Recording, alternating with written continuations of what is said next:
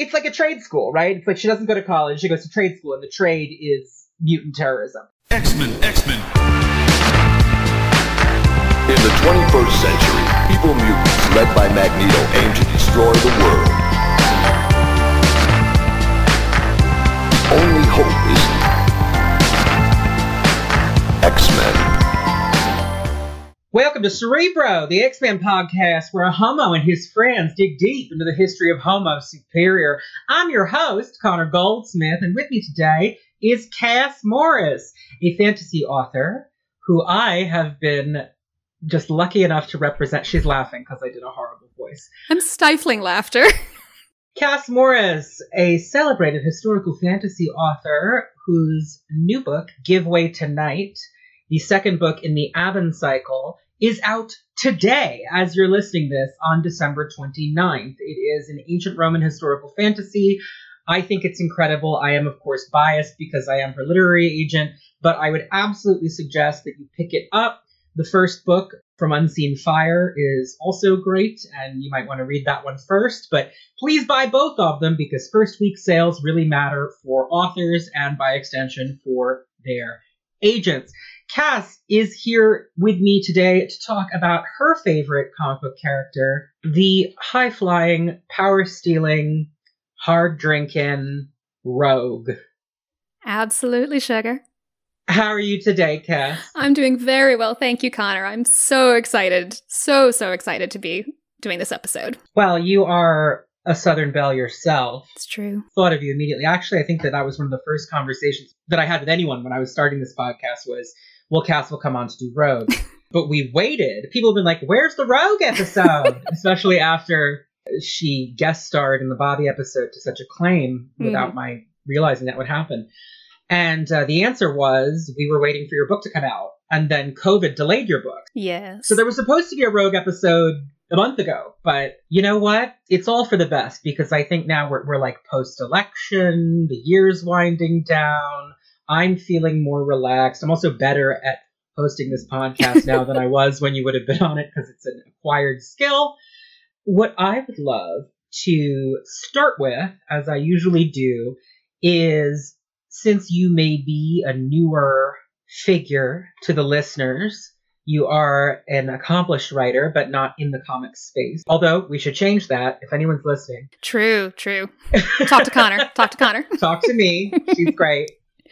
But I would love for you to sort of tell the listenership about your relationship to the X-Men, your origin story with these characters, and why Rogue has always been your favorite. Absolutely. So, yeah, Rogue is the character I have probably latched onto in life the most, more than any other fictional character out there. Not just in the X-Men, but across all of fiction. And I've come back to her a lot at different points in my life, and for different reasons that sort of play to different aspects of her character, and we'll talk about that. I'm very excited because I think I'm the first of your guests who has this particular in to the X-Men, which was the Pizza Hut tie-in comics in 1993. I remember those. I remember those. I had them because Pizza Hut was delicious, and they had the X-Men, which I enjoyed quite a lot. So absolutely. But as a first thing, I love that. Tell me more. Because, okay, I am a big reader, obviously, and it meant that I did the Book It program with Pizza Hut, and so we'd go and get my personal pan pizza, and they did those, I forget exactly what the promo was, but they had like 4 mini issues or something that they were giving out. This was back when, for your younger listeners, Pizza Hut used to be a place you could go.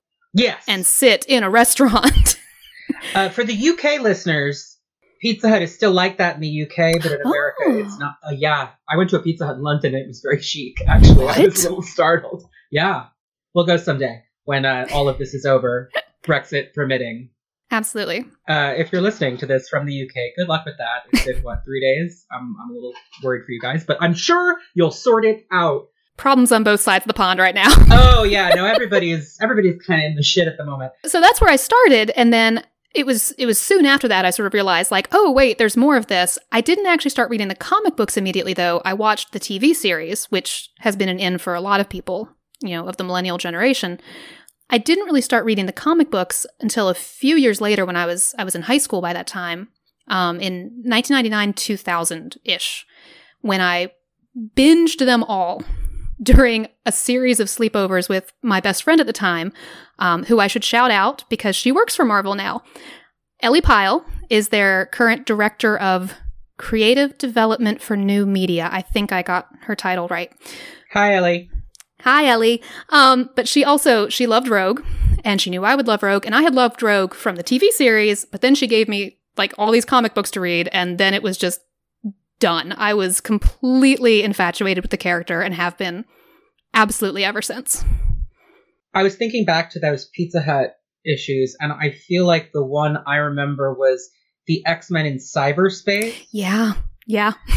So, like, for those of you who are of the Zoomer generation, back in the 90s, there were a lot of stories about virtual reality and, like, the internet as a place that you could go, sort of, because we still didn't really understand the internet. We were still figuring out how all of it would work. We still called it the World Wide Web, and we went through AOL, and it went dee dee dee da da da da.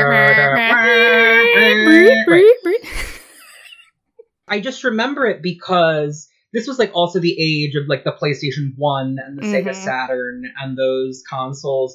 And so those games, there would often be like a wireframe mode where like it was sort of a debug mode where you could see all the 3D models like just as wireframes that they would then put the textures on. And in comics or TV, whenever characters would like enter cyberspace, they would become wireframe people. And so I remember very specifically that I think one of the first times I encountered that aesthetic, which is now completely gone. You will never see that again because technology has advanced beyond that. But it was that X-Men in cyberspace where it's like Storm is a wireframe Storm, and she's like 3D kind of popping off the page because she's in cyberspace. So yeah, that was good. I also enjoyed a personal pan back in the day. Pizza Hut, I mean, hopefully this podcast will become a historical record for future generations, but the thing that will be amazing if you're listening to this in 2050, post-COVID, Pizza Hut had a buffet in the middle. Oh, yeah. That was really, I don't think we're going to have those anymore in the future. Yeah, those always seemed risky. Well, I keep walking by them. Like, there's one, I'm out here in the suburbs, and the supermarket has, like, a lunch buffet kind of thing. It's like, please make sure you, like, sanitize your hands before using the buffet. I'm like, I think I'm good on the buffet, actually. Not right now. Until we're vaccinated. I think I'm fully good. But it all looks amazing, so I'm just like, nope, can't. It's a lot like being Rogue, because you can look at it, but you can't touch it because it might kill you. It might kill you. It would. I mean, in Rogue's case, you might kill it, but in this case, it might. Yeah. So it's a little bit. It's sort of a backward Rogue. So my thing with Rogue, it's interesting. I have a very different relationship to Rogue than I think a lot of X-Men fans do, because, as I am always saying on this podcast, my inroad to the X-Men, because of my dad's collections and whatnot, is the 80s stuff more than it is the 90s stuff. And I love Rogue in the 80s. She is sort of this white trash good time girl. She's like always acting like she just hopped off the back of a truck and is going to tailgate with you and then kiss your boyfriend and steal his memories and then like mud wrestle with someone and then probably like break their pickup truck in half or something. Yeah, and then go shopping. Yeah. Like that's sort of her vibe, and it's super, super fun, especially because the X-women at that time are much more feminine, generally speaking. Claremont was very into a specific type of gal who was sort of a very put together, posh, or at least elegant kind of femme dominatrix kind of character. I mean, that's sort of his thing, right? So you had characters like Storm, who of course ends up getting edgier over the course of the 80s, but initially is a more elegant character.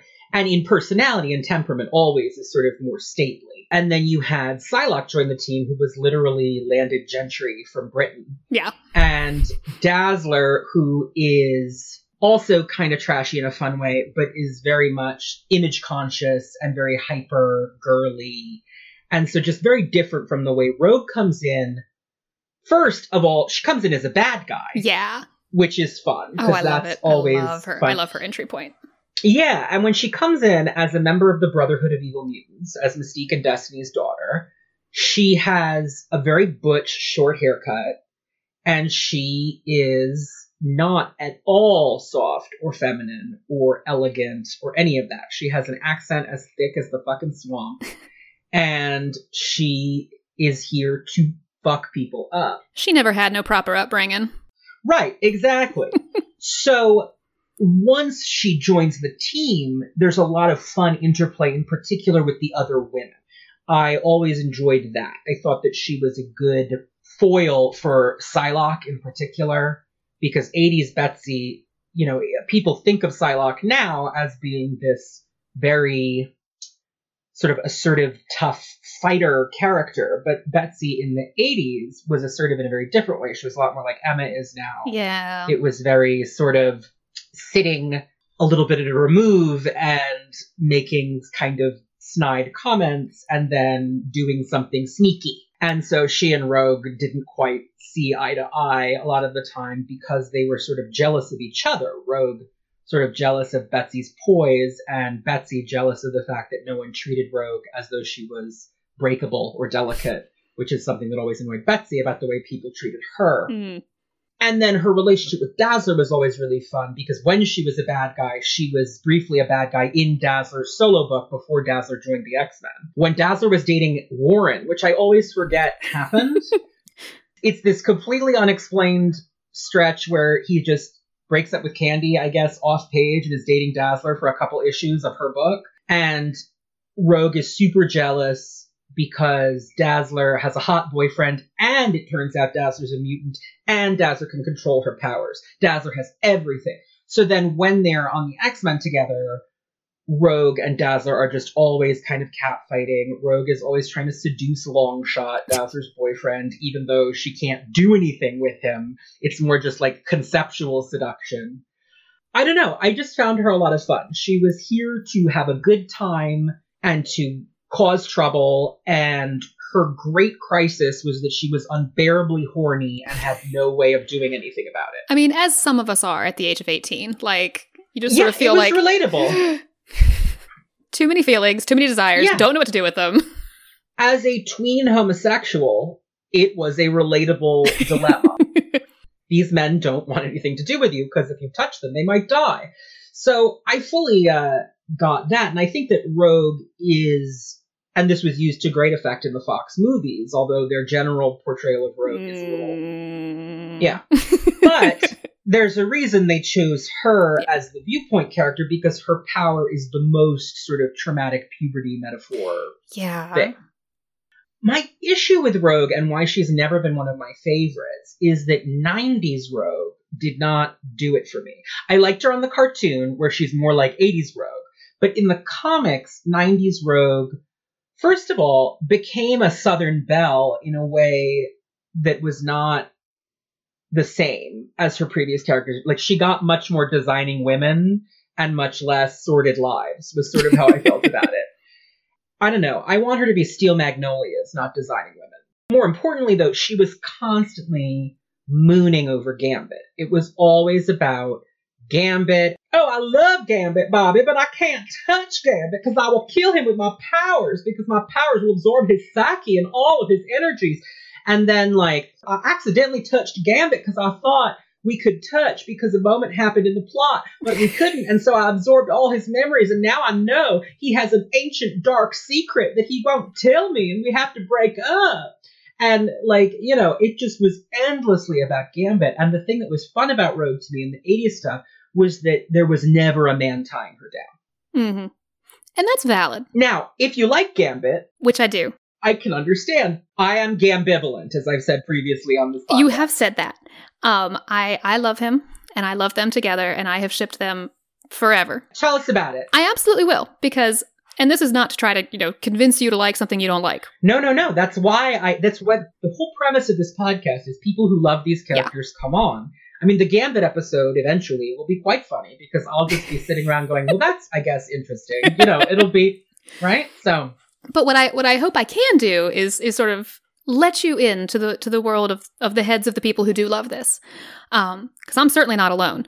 And no. They're one of the... no, I'm very much alone. It's one of the most popular couples. And I do think, there comics. are certainly valid criticisms of that, as of any of the ex relationships. Like there are things, and there are times when it's written better than not. I love 90s Rogue, and I love that relationship in some ways because it is so over the top. It is high octane angst and just put that straight into my veins. I do love it. I am a hopeless romantic as a person. I love that sort of drama. But it also, to me, comes from a place of their relationship being an emotional power fantasy, in the same way I think that romance novels are emotional power fantasies. And I loved that this tough character, this powerful character, this woman who can punch through a goddamn mountain, also got to have this emotional power fantasy side to her story. I adored that. And it's something that I adore in lots of other fiction as well. It's a trope that I like a lot. Their relationship follows a lot of really common romance novel tropes, especially of the rake and the woman whose love redeems him. Right. And this is, of course, a fantasy, and scoundrels with a heart of gold are a trope that are so much better in fiction than they ever turn out in real life. In real life, they're just scoundrels, and that's sad. But in fiction, in fantasy, we can have this idea that love can overcome these challenges, and that love can get through these seemingly impossible barriers of whatever kind. The idea that love is enough to bring a man like that to his knees. It is a power fantasy for a lot of women and people of other genders as well, I'm sure. But just from where I'm coming at, it's that. My sense has always been that female readers as a group tend to love that couple. And that Gambit in particular is a character beloved by women, which I just think is funny because he's such an asshole. But I get it. I get it. Many of us make poor choices. Right. No, I like, but it does. He was like the bad boy of the 90s that you could tame. That's the whole appeal of the relationship, right? Especially because he's such a horny, lusty character, and he has to control his libido because they can't have sex because of her powers, and so he's like giving up his rakishness completely to be with her. And it's very a Regency romance novel. It's very like all of those tropes, which I also love. I also I adore about him that the instant he meets Rogue, it's over for him. And multiple authors have affirmed that like it's love at first sight. He's done. He's a flirt still, absolutely, because that's just the kind of person he is. But he knows immediately that's the love of his life. And it sort of takes her longer to get there, which I think is much longer. Way longer. An interesting aspect to their relationship. And it really doesn't really resolve until the Kelly Thompson series. I was about to say, until like right before they get married. Yeah. Yeah, really. But throughout all of that, I love that they are also friends. Like, they stay very good friends even when they're not actually together.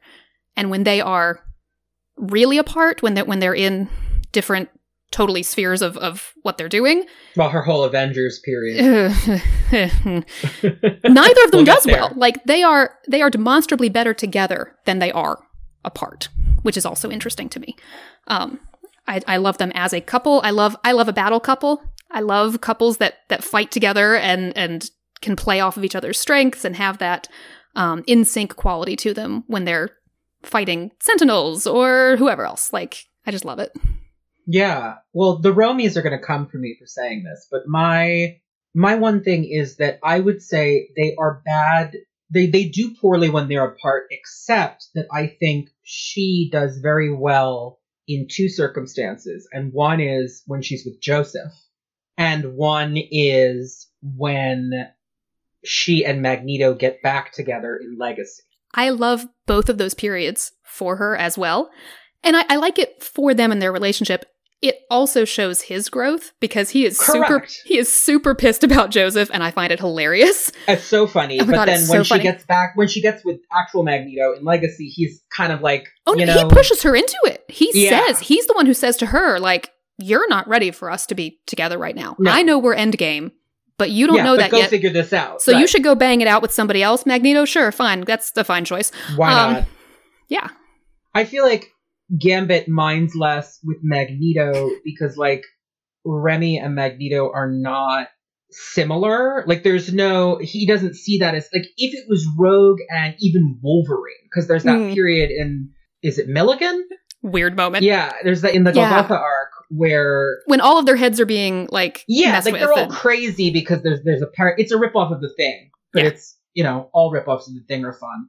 Basically, this parasite's, like, driving him crazy, and Logan's like, oh, Rogue, I've always wanted you. And they, like, make out for a second, and then Rogue starts to kill him because that's what happens when you make out with Rogue.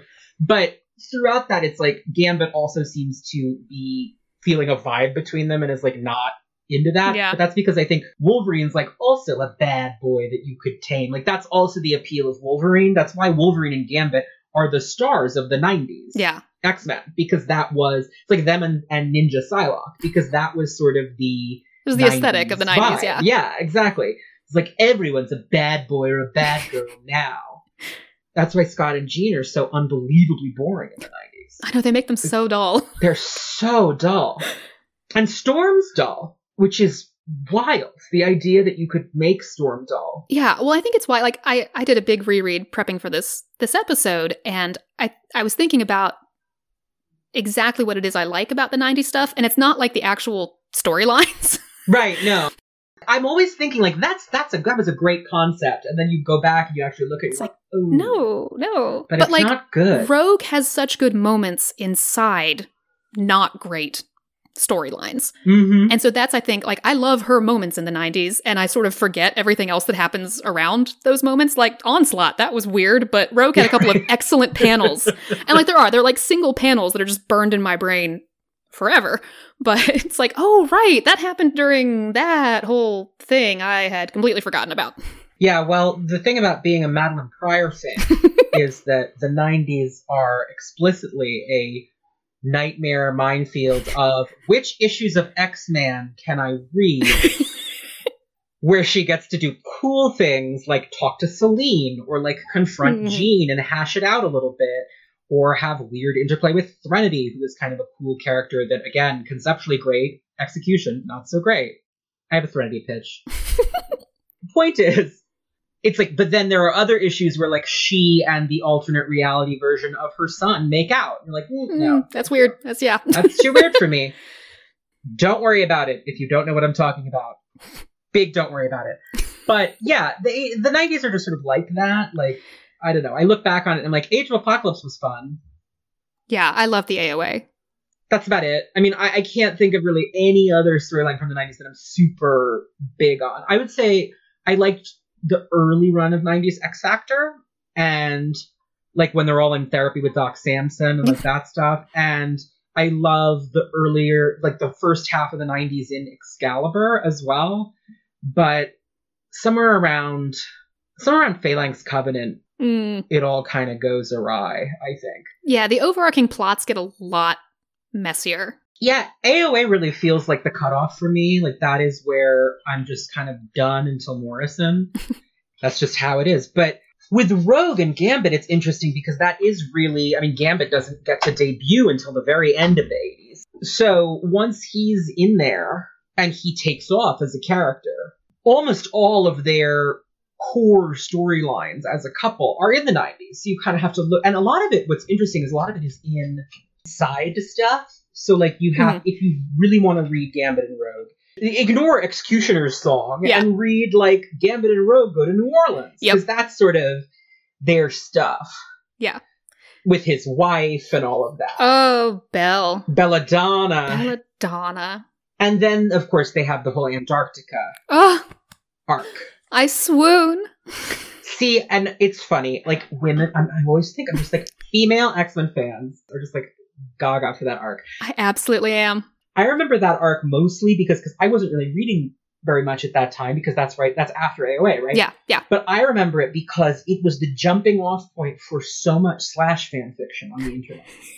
Because it felt like every woman on the internet who loved the X-Men and wrote fan fiction was writing a series. It would be like 20 chapters where Raimi and Rogue break up because she finds out about his past with Mr. Sinister. Mm-hmm.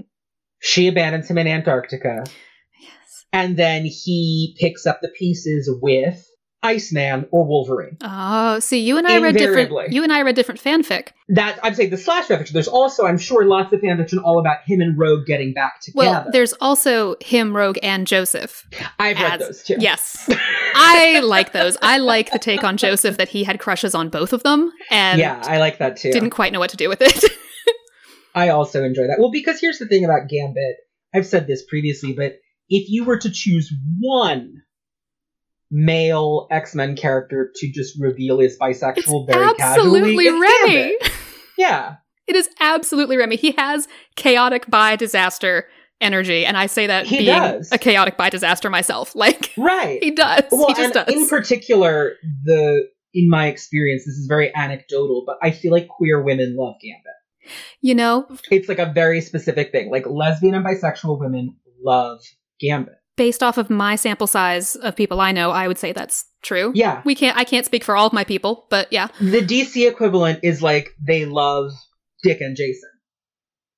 You're not a DC person. Not I know, even but slightly. But some of the listeners will be like, I'm like, they just love Robins and Nightwings and all of that stuff. Because they're also like bisexual seeming disasters, essentially.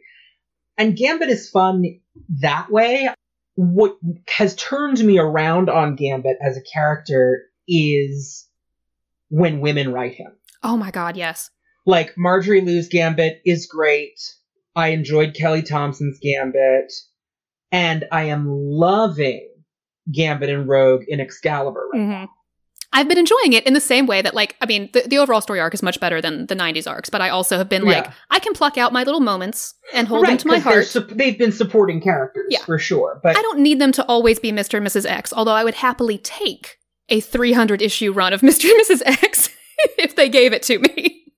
But I don't need that. Shout out, Teeny, friend of the pod, and of me. You are my first client besides Teeny to appear on the pod. I know. Actually. I feel very honored. Yeah, I'm sure I'm going to get Steve Orlando on here in the new year, but otherwise, you are the first. Well, I've been loving her run on Excalibur as well. I think it's a lot of fun. I love the mutant and magic mix-up that's happening. It's so good, and I loved, in particular, in terms of their relationship, I really love the scene where she tells him that she doesn't want to have kids. Or that she thinks she doesn't want to have kids. What she says is, not now, maybe not ever. Right. And I like that. Yeah. I am someone who, I would very much love for them to have babies someday. We've seen in multiple different futures that they do. Right, that they do in some realities. Yeah. I don't need it now. I don't need it for 20 years of publication time, maybe. Like, I would rather have them stay an active battle couple for as long as possible. And I super don't want her to do it because Krakoa makes her do it. Well, right. I mean, and the thing about, you know, and if you look at Excalibur, there's a very obvious counterexample, which is Brian and Megan had a baby, and now they're mostly retired as characters. Yeah. Because that's what happens. So I agree. I mean, in the X-Men, if you have a baby, you either kind of leave the narrative or the baby has to leave the narrative and then come back as a grown-up. Yeah, like something terrible and tragic is going to happen to that child. Yeah. Or, right, exactly. Hope, I mean... Yeah, it happens a couple times. Yeah. It's not a safe thing to do. Not a safe thing to do, reproduction, in the X-Men universe. I mean, let's not even get into what happened to Wanda. But she doesn't count. Not anymore, the pretender. That's just to make people mad. It's fine. She's fine. She's not fine. She's not fine. I hate Wanda. We'll get into that. We can get into that when we talk about. I'm sure. Yeah. Yeah. But to go back, I just liked it because most superhero characters are therefore never going to have children because editorially, etc., that's just not going to happen. But it's rare for a female character in any fiction to say, I'm not really interested in being pregnant. ever, Yeah. particularly. And I don't really think I want to have children. At least that's how I'm feeling right now. Yeah. And I just thought it was a very mature, real, interesting conversation. It made me like the two of them as a couple more. Yeah. Because he was just sort of like, all right, share, like, whatever you want, you know? We keep making with the sexy time, so everything be fine. It's like, Everything be fine, okay. Cher. Yes, it's great. I cannot possibly do a Cajun accent. I feel like no one can. I mean, mine just sort of slants a different kind of Southern, but... Yeah, no, exactly. I don't want a child, Raimi. Oh, chérie, if you do not want a child, we do not need to have a child. That's it. That's exactly it. That was perfect There we on go. both Yeah. counts.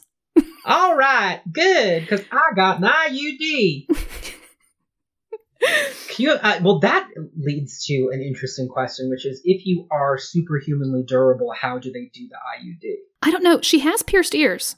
So... But those were probably pierced before she absorbed Carol Danvers' power. True, but she's been, like, depowered at different times. And And now she has Wonder Man's powers. Yeah. Still, right? yes, she does. I think so. Which I think is it's the still him. only thing I like to have come out of the Avengers years, really, is that... And she got the Rogue powers back, because we think of them as Rogue powers more than Ms. Marvel powers at this point. They are, and I sort of love that writers have just sort of decided, like, no, Rogue should be able to fly and punch through buildings. Rogue and should be like Supergirl, Yeah. because she just should. She just should. Yeah. It just seems right. Well, it's the version of the character that people like. I mean, that's the thing, is that's what the movies got wrong, I think, Yeah. is that what made Rogue the breakout character of the cartoon, and why you would use Rogue instead of Kitty Pryde or Jubilee as your viewpoint character, is that she was fun. Yeah. And then the Rogue in the movies was just not No, fun. and it's Even X-Men Evolution, which had her be kind of sullen or whatever, made it interesting. It's like, oh, she's a goth. Like, that's fun. yeah, and that was a fine 2001 spin on Exactly, things. right. It's like, okay, sure. Sure, fine, whatever. No, I completely agree, and once again, I think Carrie did a nice job with it because he gave her other things to do when she didn't have those powers, but when she just sort of has nothing, it's like, I don't know what's happening here.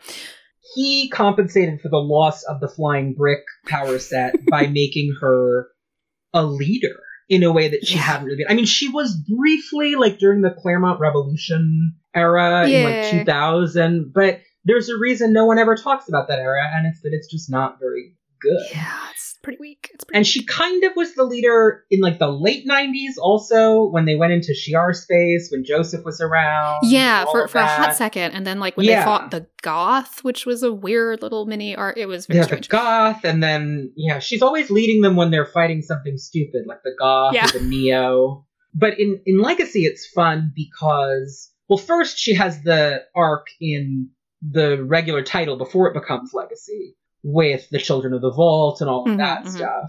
She's fun there, and it's all about really her and Mystique's relationship up through Messiah Complex. Yeah, I love that part of the run especially. It's so good. The Milligan stuff is insane, but like fun.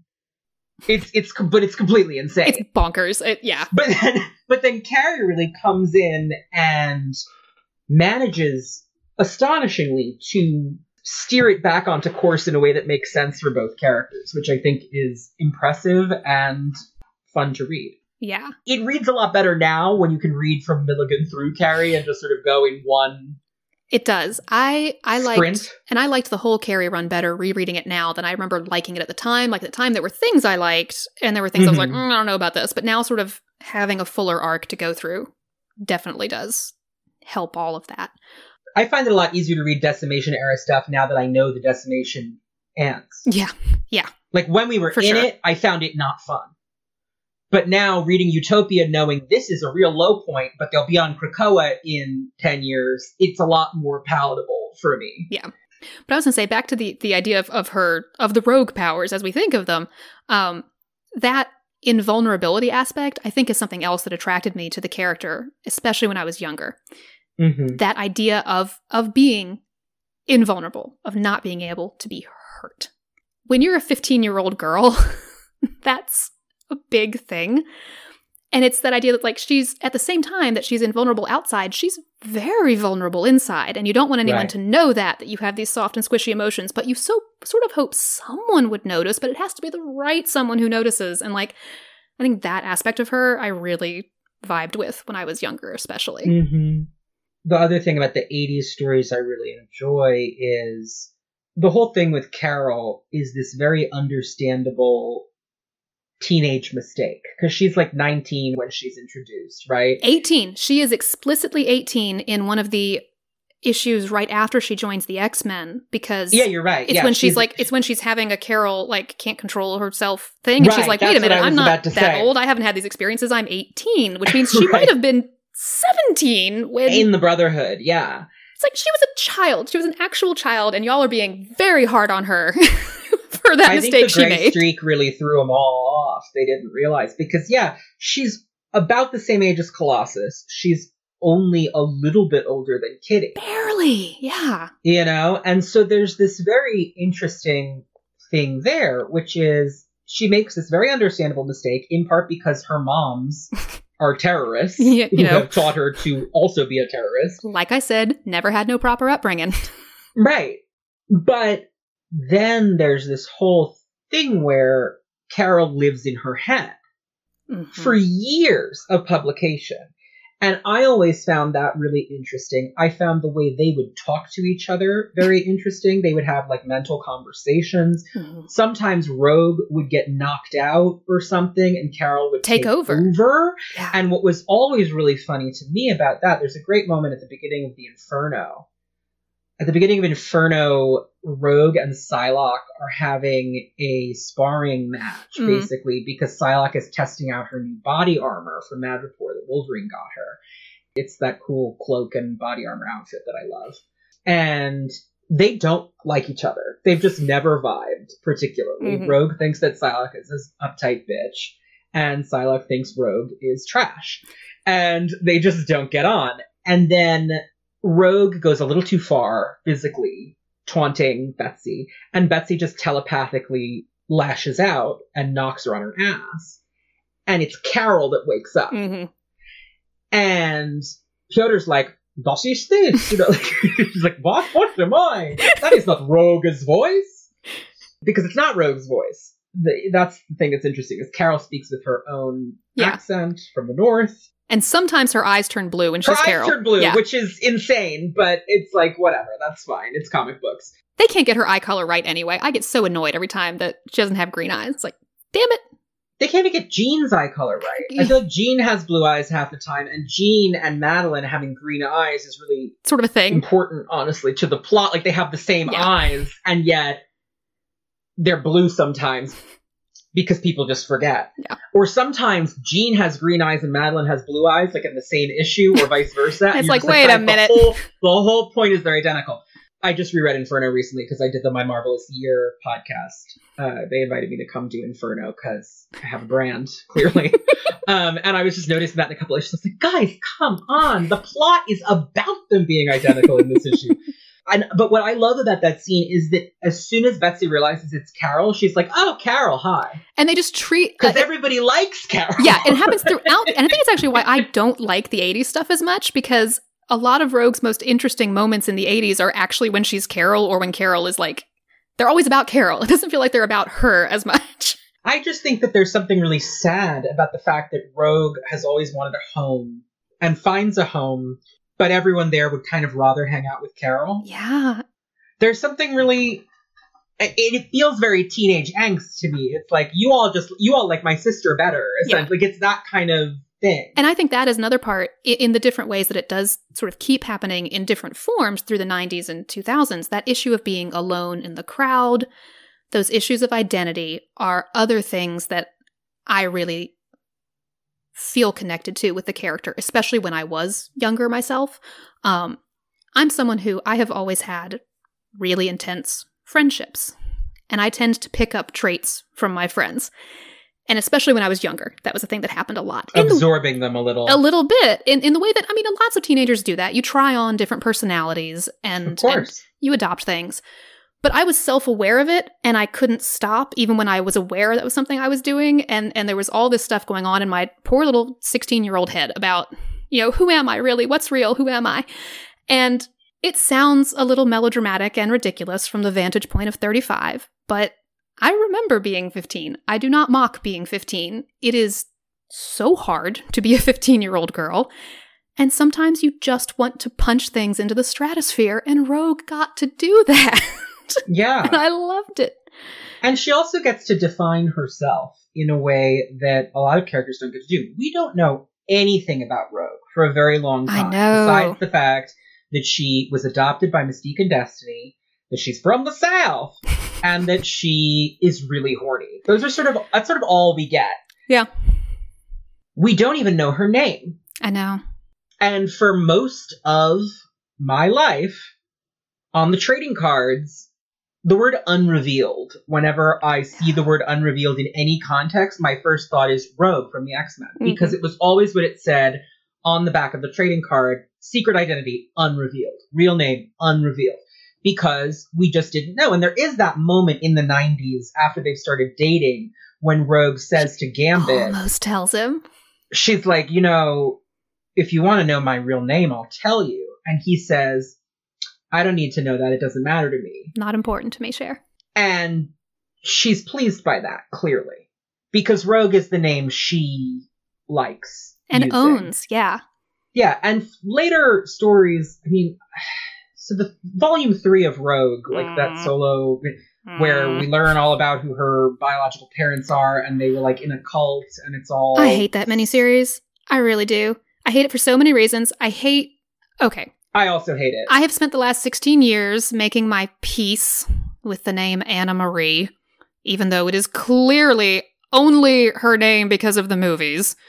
Ugh. That is what this episode is going to be called, because I do call it their real name. Although, you know what I noticed is that even after that, still every once in a while, they will still put Anna Marie in quotations as though it's an alias. Yeah. But that one established that Rogue was like a name she got given as an unruly child or whatever. And I didn't like that, because I liked the idea that Rogue was a name that Destiny Mystique gave her. Yes. Well, and I also hated that miniseries, that it like creates this severe aunt that raised her, and that she then goes, I have to say goodbye to my real mother. And I'm like, your real mothers are Mystique and Destiny. Yeah, right? Those are your mamas. What the hell are you talking about, girl? It felt a little bit like that mini was referencing the Lobdell issue of Unlimited that is a continuity error. And as much as I do love the visual of her in the swamp with the shotgun when Mystique comes up to her. Right. Like, I love that frame, but no, I so prefer to think of her as Raven and Irene's child. Yeah, I mean, I think it's fine that they found her at 4 or 5 or something rather than, you know, as an infant. But, well, I like Claremont's original plan that she was their biological child. Oh, God, I love that, yeah. It's better. It's just better, much like with Nightcrawler. And also, it would make her and Nightcrawler really interesting. They've never really gone there with them. No, they occasionally, like, refer to, oh, yeah, that's my brother, but that's my brother, but, like, not they never really explore it at all. Or the fact that, you know, Mystique clearly likes her adoptive daughter so much better. And I think that if Claremont had been allowed to do that, and they were biological siblings, even if they weren't raised together, writers would feel compelled to explore that relationship more. Yeah, to make more of a connection between them, and I would like that. So I'm all for a retcon that establishes that entire Rogue miniseries was a hallucination brought on by those cult demons or whatever. Co-signed. Completely co-signed. And one of my favorite things about Mike Carey's run is after Necrotia, when Rogue gets to talk to Destiny. We so rarely get to see that on panel. Yeah, well, because she died before Rogue was that major a character. So for her to come back briefly, she's like, I only have 1 day. And 2 pages, apparently. Yeah, I mean, but that always gets me, like, I am not a Buffy and Angel as a couple person at all. I am a Cordelia Angel person, as I have said on this and other podcasts in passing. However, that one episode in the first season of Angel where, like, Buffy and Angel get 1 day together to be happy, and then it's taken from them forever. Like, we only have 1 day. Cordelia and Angel, of course, also get a very tearjerkery, we only have 1 day episode toward the end of Angel. I love that shit. It always gets me where I live. So when Rogue's like, oh my god, Mom, you're alive. And Destiny's like, unfortunately, it's not going to last. I can already see it. I know. But they get to talk, and Destiny gets to be like, I'm so proud of you. And it's a moment in time where Rogue and Mystique are very estranged. Yeah. Because of that whole Mystique shooting her and then almost killing the mutant messiah. Right, and that time Mystique stabbed her in the gut and almost killed her because she was mad about the time that Rogue didn't break her out of prison. And then there was that time that she tried to seduce Gambit so that she could break up Rogue and Gambit because she thought that Gambit wasn't good for Rogue. Mm-hmm. There was a lot going on in that period with the two of them, so I think that it was good for Rogue to get a chance to talk to Irene because due to the fact that Mystique and Destiny's relationship wasn't allowed to be explicit in the 80s, you never got to see Rogue talk to Irene as though Irene was her mother. And so it was just really nice to get that moment, even if it was brief. And whenever Chekhov's Destiny emerges on Krakoa, as she undoubtedly will, probably like a couple years from now. I'm so excited. It's gonna be good. Because Hickman's Destiny is terrifying. In the best possible way. I love her. In the best possible way. You know, like, all right. I saw where this is going, so we're just gonna have to set you on fire now. Oh my god. I mean, first she verbally eviscerates Moira. Oh yeah, and then she's like, and now I'm gonna burn you to death slowly. So you can remember this conversation next time, so that we don't have to have it again. Badass. It's so love good. it. It's so good. I screamed. And also that issue of X-Men where you get the flashback with her and Mystique, where the Mystique Spotlight episode where she wants her wife back, but Irene just being like, so in the future, after I'm dead, and Mystique's like, after you're what? And she's like, not important. Don't worry about it. After I'm dead, there's going to be a paradise where they can bring me back from the dead, and they're going to refuse to. And when they refuse to, and they try to explain to you why they're not doing it, they are lying to you, and you're going to have to burn the whole place to the ground. And it's just sort of like, oh. Mystique's like, I don't understand any of this, but I accept that. That's okay. That sounds like me. Yeah, you're right. It's a lot like right before Destiny died, and she was just sort of like, you should be nicer to Forge because you two are going to be very close one day. Intimately close. And Mystique's just like, what are you? That's gross. And she's like, look, just trust me on this one. I know what this is what I do. So, and Mystique's like, I would never touch him. And Dusty's like, I'm just saying. You will in about this many years. Yeah, it's like circa around 1994, you guys are going to be doing it. So maybe be nice to him. And honestly, one thing I appreciate about the writers who came after Claremont with Destiny, because they often just dropped his plots like a stone in a way that was not great, but everything Destiny predicts does come true, which is just nice, because it would be irritating if she said things like that. Like the 12, for example, he lays out that stuff and then they just biff it completely. And none of it ties into what he had set up or what Simonson had set up. So it's always nice when it's like, oh, but Destiny said that Mystique and Forge would be in love, and they end up in love for a minute. Like, it's like, okay, thank you. I appreciate you tying up that loose end. Well, I think that might be a good moment to segue into the Cerebro character file on Anna Marie LeBeau, not to be confused with Marie Dancanto, which is her name in the movies, and Claremont immediately on Extreme named a different character that, just to let you know it's not Rogue's name in the comics. Yep, he sure did. That was funny. I thought that was funny. How about this? It's time for the Cerebro character file on Rogue. X-Men. Anna Marie, known for most of her publication history solely by the codename Rogue, is one of the most popular X-Men characters introduced after 1980. Created by writer Chris Claremont and artist Michael Golden, Rogue debuts in 1981's Avengers Annual number 10. She was initially slated to appear, however, in Ms. Marvel 25, also by Claremont, with artist Mike Vosberg. Artwork for that story was partially completed, but the abrupt cancellation of Ms. Marvel meant it would go unpublished for a decade. Rogue is first introduced as a villainous character, an enemy of Carol Danvers, the Avenger Ms. Marvel. The teenage foster daughter of Mystique, leader of the new Brotherhood of Evil Mutants, Rogue has joined her mother and her other mother, Destiny, though that relationship would not be confirmed on page for decades, in fighting for mutant liberation through terrorism. Rogue has the mutant power to absorb the superhuman abilities, memories, and personality of anyone with whom she makes skin-to-skin contact. Unfortunately, she cannot control this power, leaving her isolated from other people. Her absorption is typically temporary, but she quickly learns that prolonged contact will make the transfer permanent and may lead to the death of the victim.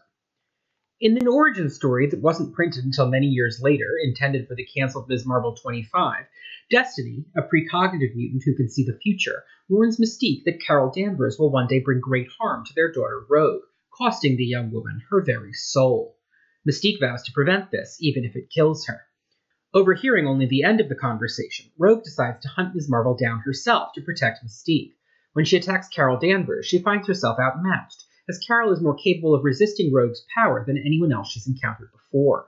She holds on too long and accidentally permanently absorbs Ms. Marvel's superpowers and memories, as well as a perfect copy of her psyche. Tormented by Carol's voice in her head, Rogue tosses the comatose woman off a bridge, hoping her death will end whatever's happening to her. Carol is rescued by her friend Spider-Woman, and Charles Xavier is able to restore her memories, but not any of the emotions associated with them. Rogue, meanwhile, finds that nothing can get Carol out of her head. This is the loss of her soul that Destiny had predicted. In Rogue's first printed appearance, in Avengers Annual 10, we're told about the encounter between Rogue and Carol Danvers, which occurred off-panel. In an effort to help Mystique free some of her Brotherhood from prison, where they're being held after the Days of Future Past storyline in Uncanny X-Men, Rogue temporarily absorbs power from several other Avengers. She's eventually defeated by the remaining Avengers and escapes with Mystique. With Ms. Marvel cancelled, Chris Claremont moved both Rogue and Carol Danvers to his successful Uncanny X-Men title. Rogue next appears in 1982's Uncanny X-Men 158, where Carol helps the X-Men infiltrate the Pentagon to destroy the government's files on them. They encounter Rogue, who's there because of Mystique's civilian identity as DARPA Deputy Director Raven Darkholme. Danvers recognizes her immediately, and a fight breaks out in which Rogue absorbs the powers of Storm and Wolverine. Inexperienced with powers like Storm's, she's unable to control them and is swiftly overpowered and blown away. Then she and Mystique and Destiny team up with a dire wraith to fight Rom the Space Knight. Don't worry about it. What's important is that she briefly absorbs Rom's personality and feels his inner nobility, which makes her long to be a better person herself. Rogue next appears in Dazzler 22, where she joins Mystique and Destiny in attacking Warren Worthington III, aka the Angel, the only X-Man with a public identity. Mystique intends for Rogue to absorb knowledge of the X-Men's headquarters from Angel, but she's afraid to touch him. She doesn't know what will happen if she absorbs a physical mutation like Angel's wings. Famous singer Alison Blair, aka the Disco Dazzler, who's dating Angel at the time, manages to fight the women off by using her mutant power to transform sound into blasts of light. Rogue is a big Dazzler fan, and is furious to learn not only that Dazzler is dating the beautiful Angel, but also that she is a mutant with a controllable power. Jealous of the woman who has everything she wants, she returns to fight Dazzler a few more times, until Alison's mutant secret is revealed and the Dazzler goes into hiding. In July 1983's Uncanny X-Men 171, the reader discovers that Rogue is being driven slowly insane by the copy of Carol Danvers' psyche that is trapped in her head. Desperate, she goes to Charles Xavier for help. The X-Men object because Carol has been living with them after developing new powers and taking the code name Binary. When Carol returns to Xavier, she punches Rogue through the roof and into the sky.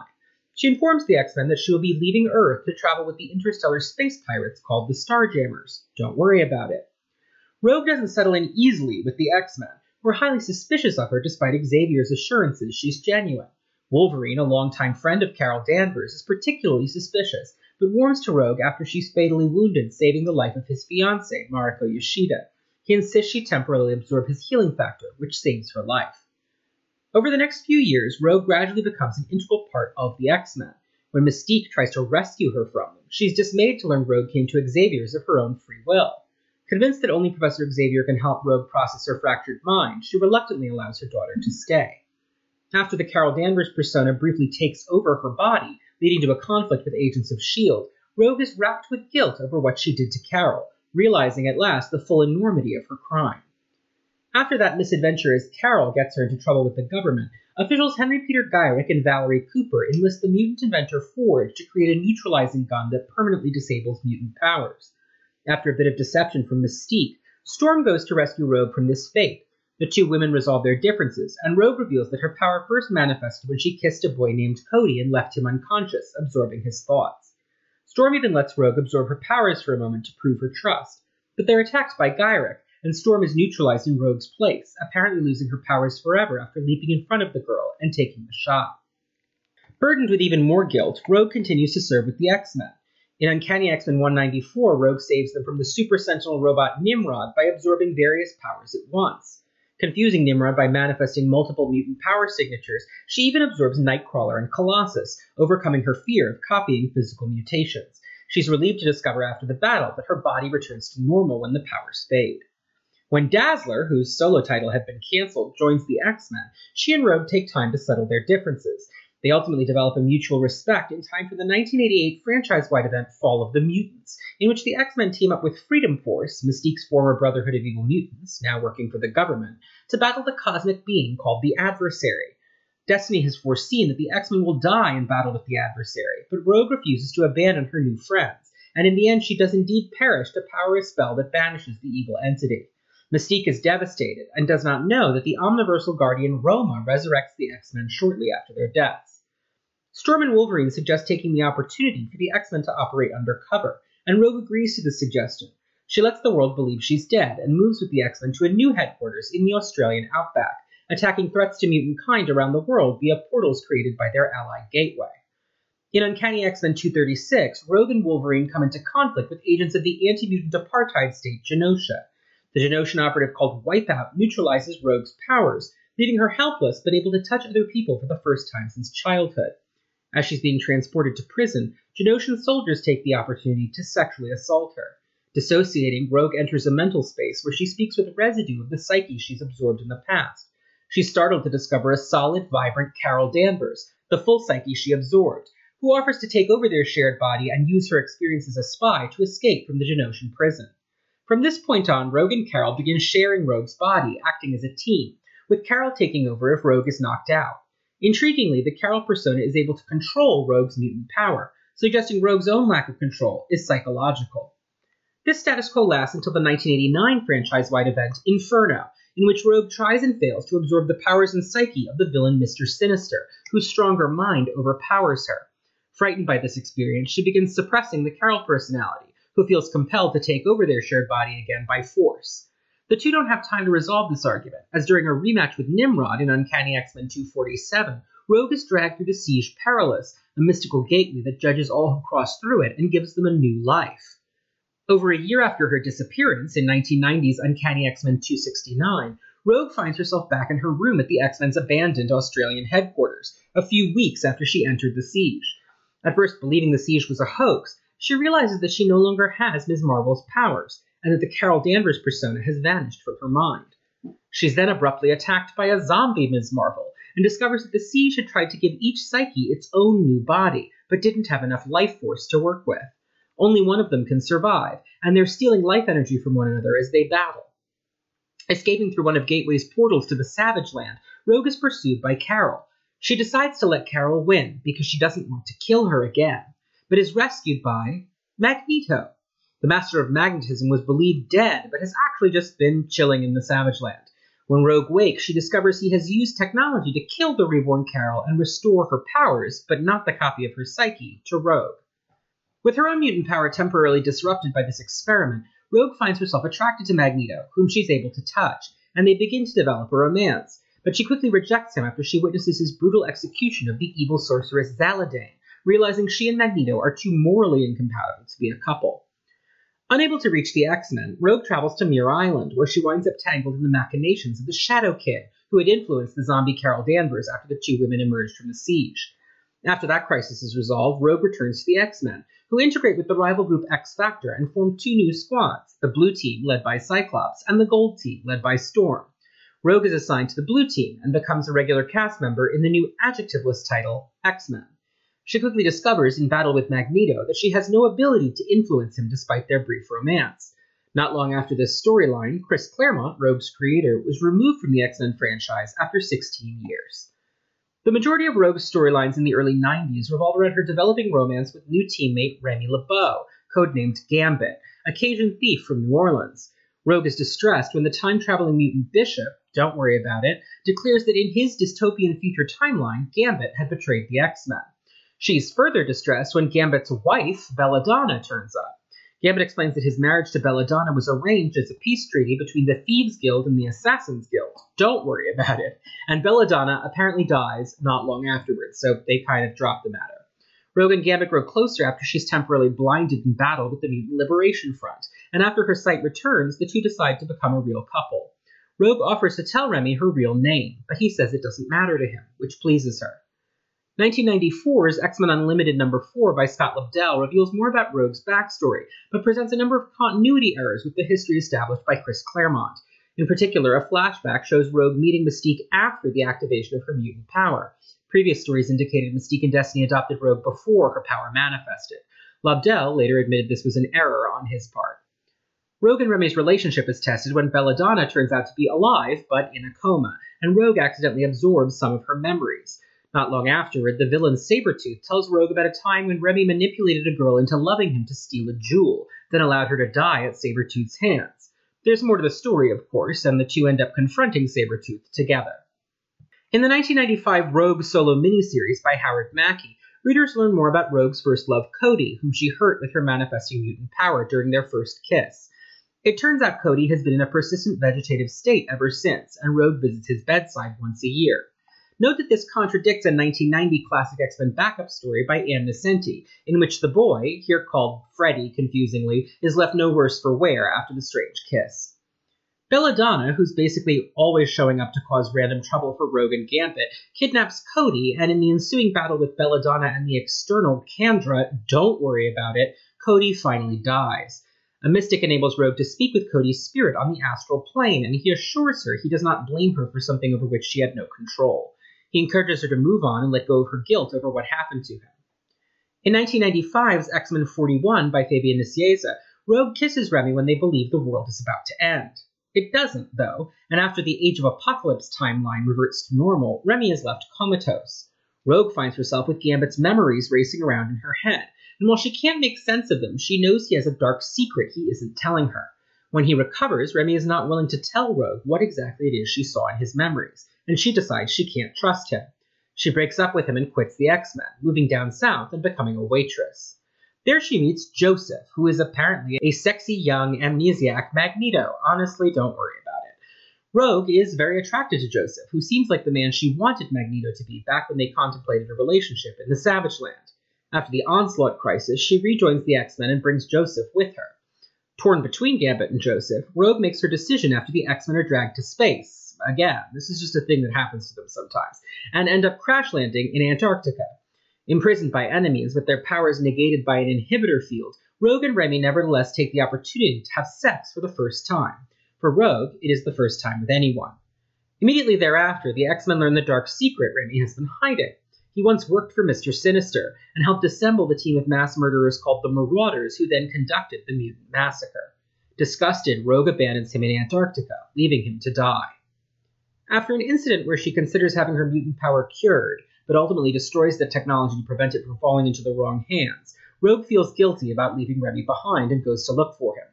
She fails to find him in Antarctica, but they're eventually reunited and begin to rebuild their relationship. It helps that Joseph dies in a heroic sacrifice around this time. Then a lot of stuff you don't need to worry about happens until a 2000 storyline by Alan Davis and Terry Kavanagh, where the High Evolutionary uses advanced technology to deactivate the mutant gene worldwide. Rogue decides to pursue a law degree and tries to free Mystique, who was captured when her shape-shifting powers failed. Rogue refuses to commit any crimes to free her mother, which leads to a massive falling out between them even after their powers are restored. Chris Claremont then returned to the X-Men for the much-hyped relaunch called Revolution, in which Rogue is appointed field leader of the team. But this era was widely panned and quickly dropped, and you don't have to worry about most of it. The important thing to know is that after a mishap with an alien, Rogue begins uncontrollably manifesting powers she's absorbed in the past. Then, a story by Scott Lobdell, Mystique, still pissed about the whole High Evolutionary thing, doesn't hesitate to mortally wound Rogue in battle. Rogue manages to absorb Wolverine's healing factor and just barely survive. When the line was relaunched again in 2001 under writer Grant Morrison, Claremont took Rogue with him to the new title Extreme X-Men. Learning that her deceased mother Destiny had left behind diaries detailing the future of mutant kind, Rogue joins a team led by Storm for the purposes of finding the diaries and keeping them safe. She discovers that in life, Destiny had put into place arrangements that would transfer all her assets to Rogue when the time was right. A whole bunch of extremely silly adventures you don't need to worry about culminate in Rogue and Gambit losing their powers and retiring from active duty. Taking the pseudonym Anna Raven, Rogue begins working as a mechanic. Their powers return over time, though Rogue doesn't get back her Ms. Marvel powers, and the two eventually return to the X-Men. Cyclops and Emma Frost, now in charge of Xavier's school, place Rogue in charge of a group of students, and she finds that she enjoys teaching. But when Gambit is blinded on a mission, their relationship hits the skids again. This leads into the absolutely wretched 2004 Rogue solo series, in which she goes back to her hometown in Mississippi, and we learn all about her biological mother, who was sacrificed by a magical cult and became a psychic ghost. Honestly, do not worry about it. Most of this stuff doesn't track at all with the classic stories, and all you really need to know is that Rogue's birth name is revealed to be Anna Marie, which is why this episode is called that, because sure, I guess. Once it's been revealed to the reader, more than 20 years into published stories where she's only gone by Rogue, she starts using the name Anna Marie occasionally because that's just how comics work sometimes. Later in this series, she permanently absorbs the powers of Sunfire, a classic X-Men character who has fire powers, and that's her deal for a while. Gambit recovers his sight, but their relationship is still kind of a mess, and they start doing telepathic sex therapy with Emma Frost. Around here, the decimation happens, and only 200 mutants are left on Earth, which doesn't help matters. Under writer Peter Milligan, a new student called Fox tries to seduce Gambit, and turns out to be Mystique, which is absolutely bananas but kind of hilarious, and you should refer to the Mystique episode for more on that storyline if you're interested. After a lot of relationship angst, Gambit gets turned into Apocalypse's new Horseman of Death, which is really silly and puts a pretty dramatic stop to the Rogue Gambit romance. Under new writer Mike Carey, who would become closely associated with Rogue, Cyclops makes Rogue leader of a new field team of X-Men. She includes Mystique on the team to keep an eye on her, and makes a number of unorthodox decisions. After a new villain called Pan experiments on her and sends her powers into overdrive, she absorbs the alien hive mind called the Hecatomb, don't worry about it, and 8 billion psyches. This drives her pretty insane, which is reasonable, and she's in a pretty bad way until Mystique cures her at the conclusion of the franchise-wide event Messiah Complex. Mystique does this by forcing Rogue to absorb the so-called mutant Messiah, Baby Hope, the first mutant child born after the decimation. It's only by an apparent miracle that this contact with Rogue doesn't kill Hope instantly. Rogue then becomes the protagonist of X-Men Legacy, a retitling of the adjectiveless X-Men title written by Carey. After a conflict with Danger, the sentient manifestation of Charles Xavier's Danger Room, don't worry about it, and a little help from Professor Xavier, she finally breaks through her psychological restrictions and learns to control her power, celebrating by kissing Gambit. After the new mutant haven Utopia is established, Cyclops again tasks her with being a mentor to younger mutants, and she finds herself thriving in that role. She's unsure of whether to rekindle her turbulent romance with Gambit or to pursue a relationship with Magneto, who has reformed, again, and makes it clear he's still super into her. She eventually chooses Magneto, which made a lot of intense Rogue and Remy shippers intensely furious. In the 2009 franchise-wide event Necrosha, deceased mutants around the world are briefly resurrected, including Destiny. Rogue is finally able to find closure with the mother who died so long ago, while they were still estranged. Destiny tells Rogue that her fate is bound to the child, which turns out to be Baby Hope, who has been raised by Cable in the future, don't worry about it, and is now a teenager named Hope Summers. In the 2010 franchise-wide event Second Coming, Rogue defies a direct order from Cyclops and allows Hope to go into battle. This strains her relationship with Cyclops, and after a number of traumatic events, including the Age of X reality war, don't worry about it, but it's a very cool story for Rogue, she eventually sides with Wolverine during the Schism event and departs Utopia to teach at the new Jean Grey School for Higher Learning. She breaks up with Magneto because they're long distance and it doesn't really work, and then she pisses off Wolverine by contacting Cyclops about something. When the whole conflict escalates into Avengers vs. X-Men in 2012, Rogue tries to stay out of it, because the idea of fighting the Avengers brings back bad memories of her time with the Brotherhood. She eventually tries to help the X-Men, but Carol Danvers convinces her that the Phoenix Five, don't worry about it, are in the wrong. And yada yada yada, the point is Cyclops goes Dark Phoenix and kills Professor Xavier. Then Rogue joins the Avengers. I know, we're mostly going to skip it. It's a book called Uncanny Avengers, initially by Rick Remender, and Rogue tries to be a mutant representative on Captain America's new mutant-human Unity Squad, but mostly ends up fighting with the Scarlet Witch a lot because the Scarlet Witch is fucking horrible. At one point, Rogue accidentally murders a supervillain on live television, which is admittedly pretty funny, but the only really important takeaway from this period is that Rogue absorbs the powers of Wonder Man, a C-list Avengers character, and finally has the Ms. Marvel-style powers back again. Wonder Man kind of hangs out in her head like Carol used to, but doesn't try to take over her body or anything. Also, she dates Deadpool for a minute. That part's actually not as weird as it sounds. Jerry Duggan's run on Uncanny Avengers is fun. Anyway, then, Inhumans vs. X-Men happens, allegedly. After she stops being an Avenger, Rogue hooks up with Gambit again. They have a cute little duo miniseries called Rogue and Gambit by Kelly Thompson, where they fight this evil doctor lady and have a lot of sex. Eventually, after Kitty Pryde leaves Colossus at the altar, they decide to use the chapel, everyone's already there after all, to get married. This leads into another miniseries by Thompson called Mr. and Mrs. X. In the 2019 soft reboot Dawn of X, under head writer Jonathan Hickman, Rogue and Gambit join the new sovereign mutant nation on the living island Krakoa. In the new run of Excalibur by Teenie Howard, they are quickly drafted by their old friend Betsy Braddock, formerly Psylocke, but now the new Captain Britain, into a new iteration of the magical superhero team Excalibur. Rogue is manipulated by Apocalypse into various magical shenanigans, but after a brief mystical coma, it happens, she's back and better than ever. Now, with Betsy lost somewhere in the multiverse after the franchise-wide event Ten of Swords, Rogue has stepped up to the plate to lead Excalibur into the ever-shifting extra-dimensional mystery of Otherworld. With her husband by her side and a new understanding of her powers and their sorceress potential, Rogue is sure to be at the center of more captivating stories. X-Men! And we're back with Cass Morris, fantasy author of From Unseen Fire and the new Give Way Tonight, published today, December 29th, 2020. Please buy it. This is how I make money. The podcast is not.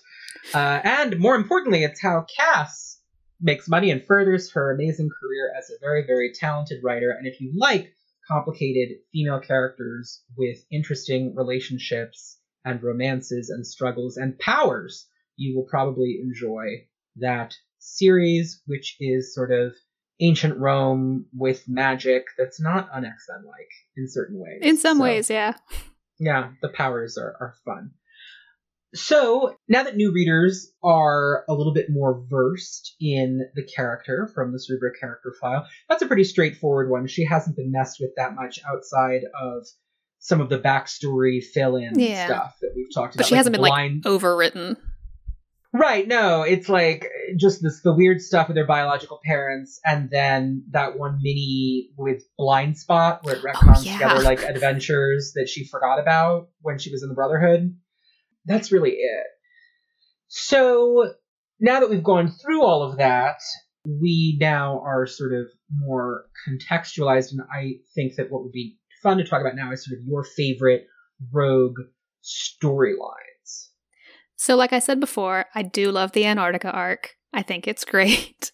It is just... Well, if you're invested in the romance, it's the black moment, as they call it in romance fiction, right? It's the everything goes wrong. And I wish I could tell you that like I had teenage girl feelings about it and then returned to it as an adult and was like, oh, never mind. It's like, no, reread it again a few weeks ago and was like, nope, swooning all over. It's just who I am. I like that because, like I said, the emotional power fantasy thing, and that story arc does take her, I think, into those places of emotional development. And it's a way that feels real to me for someone who is in her early 20s at the time. Yeah. She's not the freewheeling teenager that she was sort of in the 80s, sliding time scale, whatever. She's a little older. She's starting to realize she wants to have a real relationship with someone. She doesn't want to just kiss and steal powers and then run away. And so I liked that part of her arc and development for the drama. I love the drama of that. After that, I have most liked the authors who have carried the ball further downfield, who haven't trapped her in that same mode, but who have let her progress and continue to keep having emotional growth. Yeah, I mean, that's always good, right? What I like about the Antarctica moment, I guess, and again, this is like a period of X-Men I'm just not super crazy about, but I like it because for her, I think it's important. Like I said, in the 90s, my issue with Rogue was that a lot of her storyline was just about being sad about Raimi, and I didn't find that interesting. And that storyline, I think, is interesting because she makes a choice there. And it's a moral choice. And she says, essentially, okay, I found a man who will love me despite my inability to have sex with him or to touch him or kiss him, etc.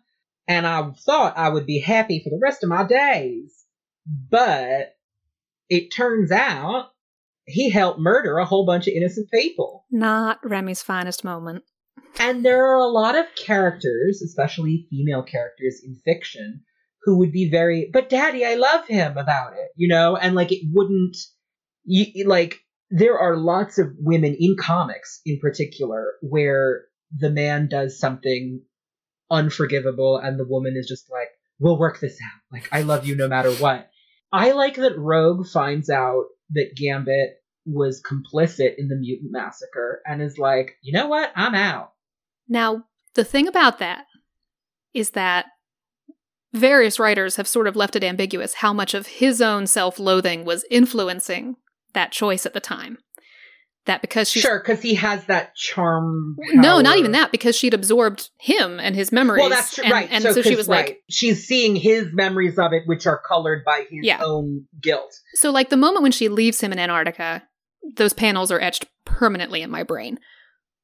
But I think the actual stronger moment for her is when he comes back, and they don't get back together immediately. Like, right. She's no longer influenced by the decision. I don't think without his thoughts in her head that she would have left him there to die. I mean, to die. Oh, yeah. She needs him to die. Without a shirt on. Oh, yeah. I don't think she would have done that, but I do appreciate that they don't get back together right away. For a while. Yeah, it's a good long while. And they're sort of like they spend a lot of years in an ambiguous sort of state. Yeah. And Joseph's still around at that time. And, Joseph's around then. But even later on, I mean, one of the things that is quite good about the Milligan run is their therapy sessions with Emma. I think those are so funny. When they try to do like sex therapy telepathically with Emma, that's so funny. It's so awkward. It's just so good. Oh my god. Because she's just like, well, I tried, darling, but there's only so much I can do in this situation. You know, maybe you two just need to... I don't know. If I can't help you, nobody can, darling. Clearly. I really love anytime Rogue and Emma get to interact because it just becomes a sass-off. Well, it's a lot like the Rogue and Betsy relationship from the 80s, which I really liked. And it's just that Betsy in the 90s became a completely different character, so you lost that. And I love that dynamic when it's Rogue and a woman who's like up herself, as like Rogue would say, you know? Like... Mm-hmm. It's just always fun because Rogue has too much respect for Storm to like ever go like tit for tat like that. Yeah, no. But when it's another like self-possessed woman who's a little haughty, it immediately puts her back up. Like it's always just, you know. It's that feeling of this woman's looking down her nose at me. This one thinks I'm garbage. And I'm not going to stand for that. Swamp trash. And I don't like it. Yeah, it's that. Yeah. And I appreciate that about Rogue. I appreciate that Rogue... Because the thing about the X-Men as it started was that it was this very like white middle class book. Like I've talked about this on previous episodes. And part of what Claremont did was widen the net of the metaphor by making a more diverse team. You know, building on what Ween and Cockrum had done in Giant Size, but then also just sort of building it out in various ways, not just the team itself, but the cast of characters around them. Mm-hmm. And with Rogue, what he did was bring in someone who was poor. Yeah. Totally different socioeconomic world from... He did it with Cannonball also in New Mutants. I mean, those were... Sam. And actually somewhat subversively in New Mutants because the rich boy who's very educated and posh is Roberto, who's black. Mm-hmm. And Sam is like coal miner. Kentucky coal country, yep. And that is the dynamic there. Sean speaks like 3 languages. Like, you know, and it's Sam who is like the bumpkin, like the yokel. And Rogue is the yokel in the 80s on the X-Men. And it's an interesting character beat to have for a superhero. Yeah. Because usually working class characters like that in superhero comics are villains. Particularly up to that point.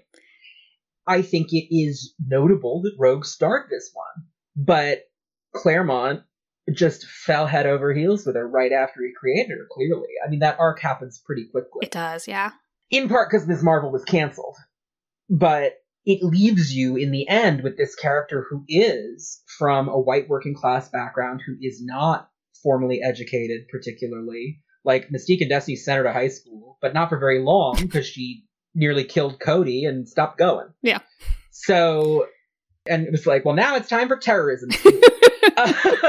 These are skills you're going to need more, young lady. Let's do something. It's like a trade school, right? It's like she doesn't go to college, she goes to trade school, and the trade is mutant terrorism. It really does. When you remember how young she is, because of course when I was reading that for the first time, I was 11, 12, so I didn't register it. But when you realize that Gyrick is talking about killing a 17-year-old girl. An absolute kid. Because she's a dangerous terrorist, you're just kind of like, oh. Okay. And when Forge is like, maybe there's another way to handle it, it's like, no, it's like, there really is. Like, when it's like, she's 17. Maybe we should try other method. Even if because they think she's killed someone because she was framed, but like, even if she had killed someone, she's 17. No juvie for muties, clearly. I mean, yeah. But I mean, it is interesting, which just where she comes from and being from Mississippi and all that. I was actually thinking about this, about her accent. Mm-hmm.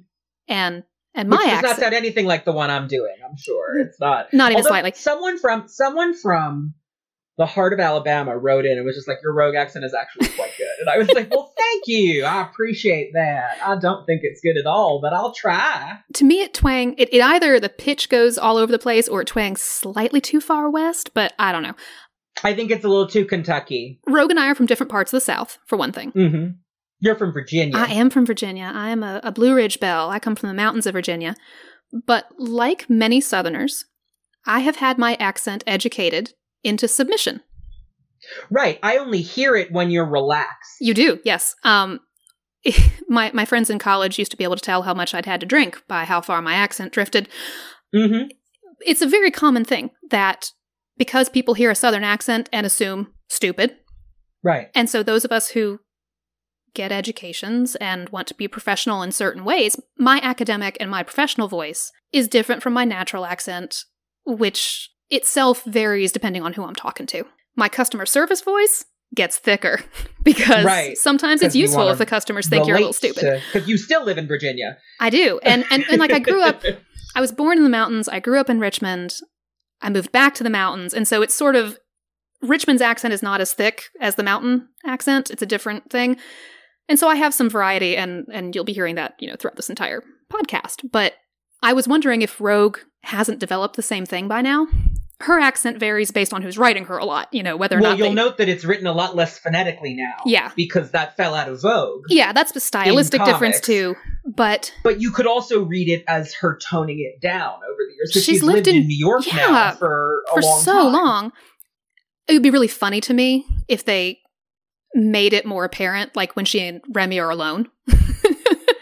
Yeah, like just suddenly it slips out. Because let me tell you, I walk into Wright's Dairy in Stanton, Virginia, and all of a sudden it's like, oh, nope, I've never left. When I'm around other people with the same accent. So it'd be sort of funny if or when she's talking to Sam or something, if it came out more strongly. In my head, that's what happens.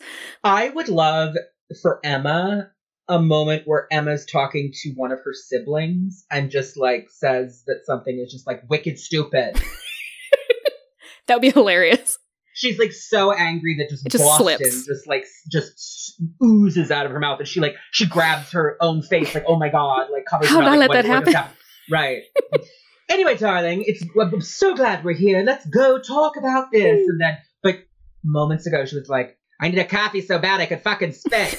Her father, Winston. My dad's from Boston. But it's a similar thing, right? There are certain accents that are more socially acceptable. Yeah, no, exactly. And I think that's a fun thing to play with. And yeah, I like that for sure. I mean, I hear Kitty similarly. I've always heard Kitty as having very much like an urban Jewish accent. I really enjoyed the Bernie Sanders Magneto in the last episode. That was a great bit from Spencer Ackerman. I always hear Kitty and her family sort of like that, like Brooklyn Jews. They're from the Chicago area rather than the New York area, but that is just sort of how it is in my head. But I hear her more like that in the Claremont years, where she's written as using a lot more slang and is a lot more like that. And then as the character aged and also was sort of de-ethnicized over time in a lot of ways, she clearly starts talking in a much more crisp, like Westchester educated way. And it's just interesting. It's a form and content thing, right? Because like what that really is we stopped writing out accents so phonetically. Yeah. Whereas in the 70s and 80s, that was very commonplace. I mean, like Banshee and Moira and Rain in particular, you almost have to learn how to read their dialogue as though it's in another language, because so many of the words are written phonetically in very strange ways. That's how I learned what Ken in the Scottish sense means, because Rain is always saying, "I did a Ken!" It's like, what the fuck is she talking about? But, you know, it's like she doesn't understand. That's what she was saying. But yeah, it's definitely a funny thing because it does reflect that stylistic change, but it also sort of makes sense for these characters that have grown up now in a different environment. And it's the form changing, but it reflects the content in a way that makes sense. We talked about that with Magneto last episode. Like, does he have a German accent? Probably not anymore. No. Been long enough. And and I think, I mean, he's like 100, so but yeah, I always liked that, not to go back to Buffy, but I always liked that as the explanation that was given in interviews for why James Marsters' accent as Spike was so bad, was that he had been living in America for like 100 years and it had just gotten wonky. Yeah. But in actuality, the actor was just American and doing a very bad British accent.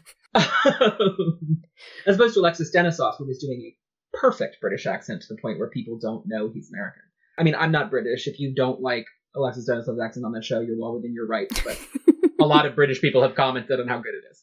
To go back, I would say that my favorite Rogue storylines are the ones that are not about a romance. That's just my preference, in part because of my general gambivalence.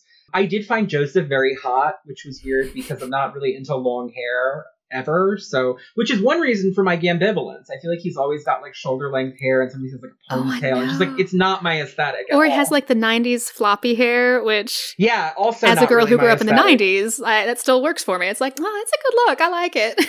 I get it, it's just not my thing. That's fair. I reread the Carrie stuff recently because I hated the Decimation so much that I realized doing a reread that I had skipped a lot more of it than I thought I had. And so it was really nice to go back and be like, oh, I missed this whole little arc or whatever, and just breeze right through all of it. And I love that story because Gambit's there, Magneto's there are romance elements, but it's much more about Rogue deciding who she wants to be. Yeah. And which man she's with isn't really material to the question. It's just something that comes up occasionally because she would like to have a partner, but it's more about her learning that she loves being a teacher. I love that. Which I really like, because given that she didn't have a formal education, the fact that she loves educating is very interesting. I adore that sequence as well because it does show that maturation. It lets her grow up. I think the way she takes on those romantic relationships also shows more maturity. Becomes very mature, yeah. And the guys handle it great too. They're both like, whatever she wants. Well, I would hope Magneto would, since he's like 85. Yeah. I mean, you would think there are a lot of people who I know are that's one thing where I think your mileage may vary a lot. The Rogue Nito. Oh, a lot of people hate that. A lot of people completely hate that. I know. And I get it. I'm not, listen, I don't want them to be together, but I think their dynamic is interesting. It is. It's a lot of fun. And I particularly enjoyed it with Carrie because I felt like Carrie took, because the version of it that happens in the 90s is absurd in the early 90s. Like, it's completely absurd. And I enjoy it just because of like the high drama Zaladane, Savage Land, drag fantasia of it all. Because Zaladane's just swanning around being essentially a Final Fantasy villainess. And Rogue's wearing like 3 square inches of clothing. And so's Magneto. He's in like a loincloth. I mean, it's really fun. But it's absurd, and the relationship doesn't make any sense. So when Carrie was like, remember when Rogue and Magneto were fucking for a while? Why don't I do something with that? But like make them recognizable characters. They were explicitly not fucking. In the 90s? No, it is absolutely established that Antarctica is her first time. Okay, yes, they don't have intercourse. No. That's true. They are together, and it's what happens in the Savage Land stays in the Savage Land. But yeah, I feel like I'm just gonna say it. Magneto strikes me as the kind of guy who likes to eat box. He just does. He seems like that kind of guy. I can buy that, yeah. He seems like the kind of guy who wants to make sure you have a good time. But at least partly because it's sort of a power thing. Like, oh, no, it's like, look what I did to you. Look what I can do to you. Yeah. No, it's exactly I buy that. I buy that. Oh, yeah. No, I'm not saying it's because he has this desire to serve. It's no, he's not a giver. No, it's to, like, create a reaction that he can witness. Yeah.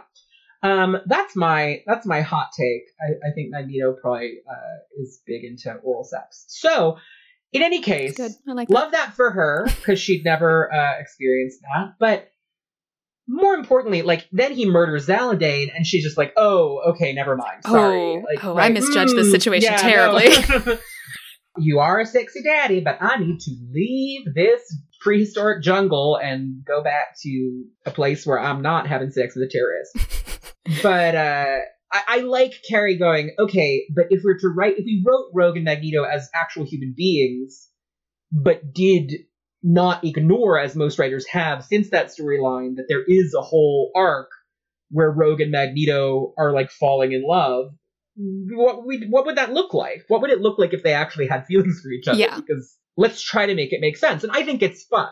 I'm glad it doesn't last very long, and it's not the status quo that goes on very long. Yeah. Mostly for him, because I just don't think it makes a ton of sense for him. But I'm glad that we went there in such a way that the relationship now makes at least a lick of sense. Yeah. Well, it's funny because, like, through the 90s, whenever they're tangling with Magneto, Rogue continues to be the one who is like, wait, maybe let's give him a minute and see if we can talk him down from... And then he'll commit some new atrocity, and she's like, oops, sorry, I forgot. Never mind. Sorry, I really thought I could talk him off that asteroid, but turns out that his plan all along was destroying the planet. My bad. But that's why Joseph is fun, because she really wants to believe that he's actually Magneto. Joseph's so sweet. I like Joseph. Yeah, I was sad when they brought Joseph back and he was evil. I know. I choose to ignore that. I choose to ignore that. Yeah. I choose to just pretend it's another clone that they also called Joseph. Yeah. Like, it's not the Joseph one, you know because what I mean? He was sweet. And part of a lot of what I like about him is how much he likes Rogue. And he was nice to her, yeah. He's so sweet.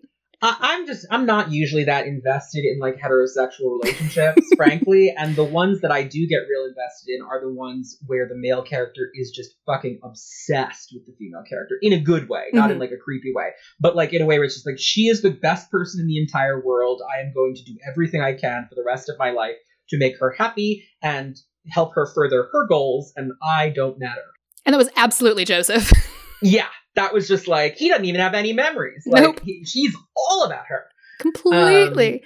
What I sort of realized, though, like, rereading everything and looking at all of her sort of different relationships, Rogue is very attracted to very broken men. Uh-huh. Which I can understand. It's she possible. Likes a project. She likes a project. Yes, it is possible that women who do this, speaking completely hypothetically, when you feel very broken yourself and you see a man who you think you can fix, you go, oh, that'll make everything better. Hypothetically. It's also, I think, a defense mechanism, because if it's a man she has to have a complicated relationship because he's flawed and broken and whatever, then it doesn't enter into a sexual place immediately. So she can explore it. Like, she doesn't feel pressure to do something she can't do.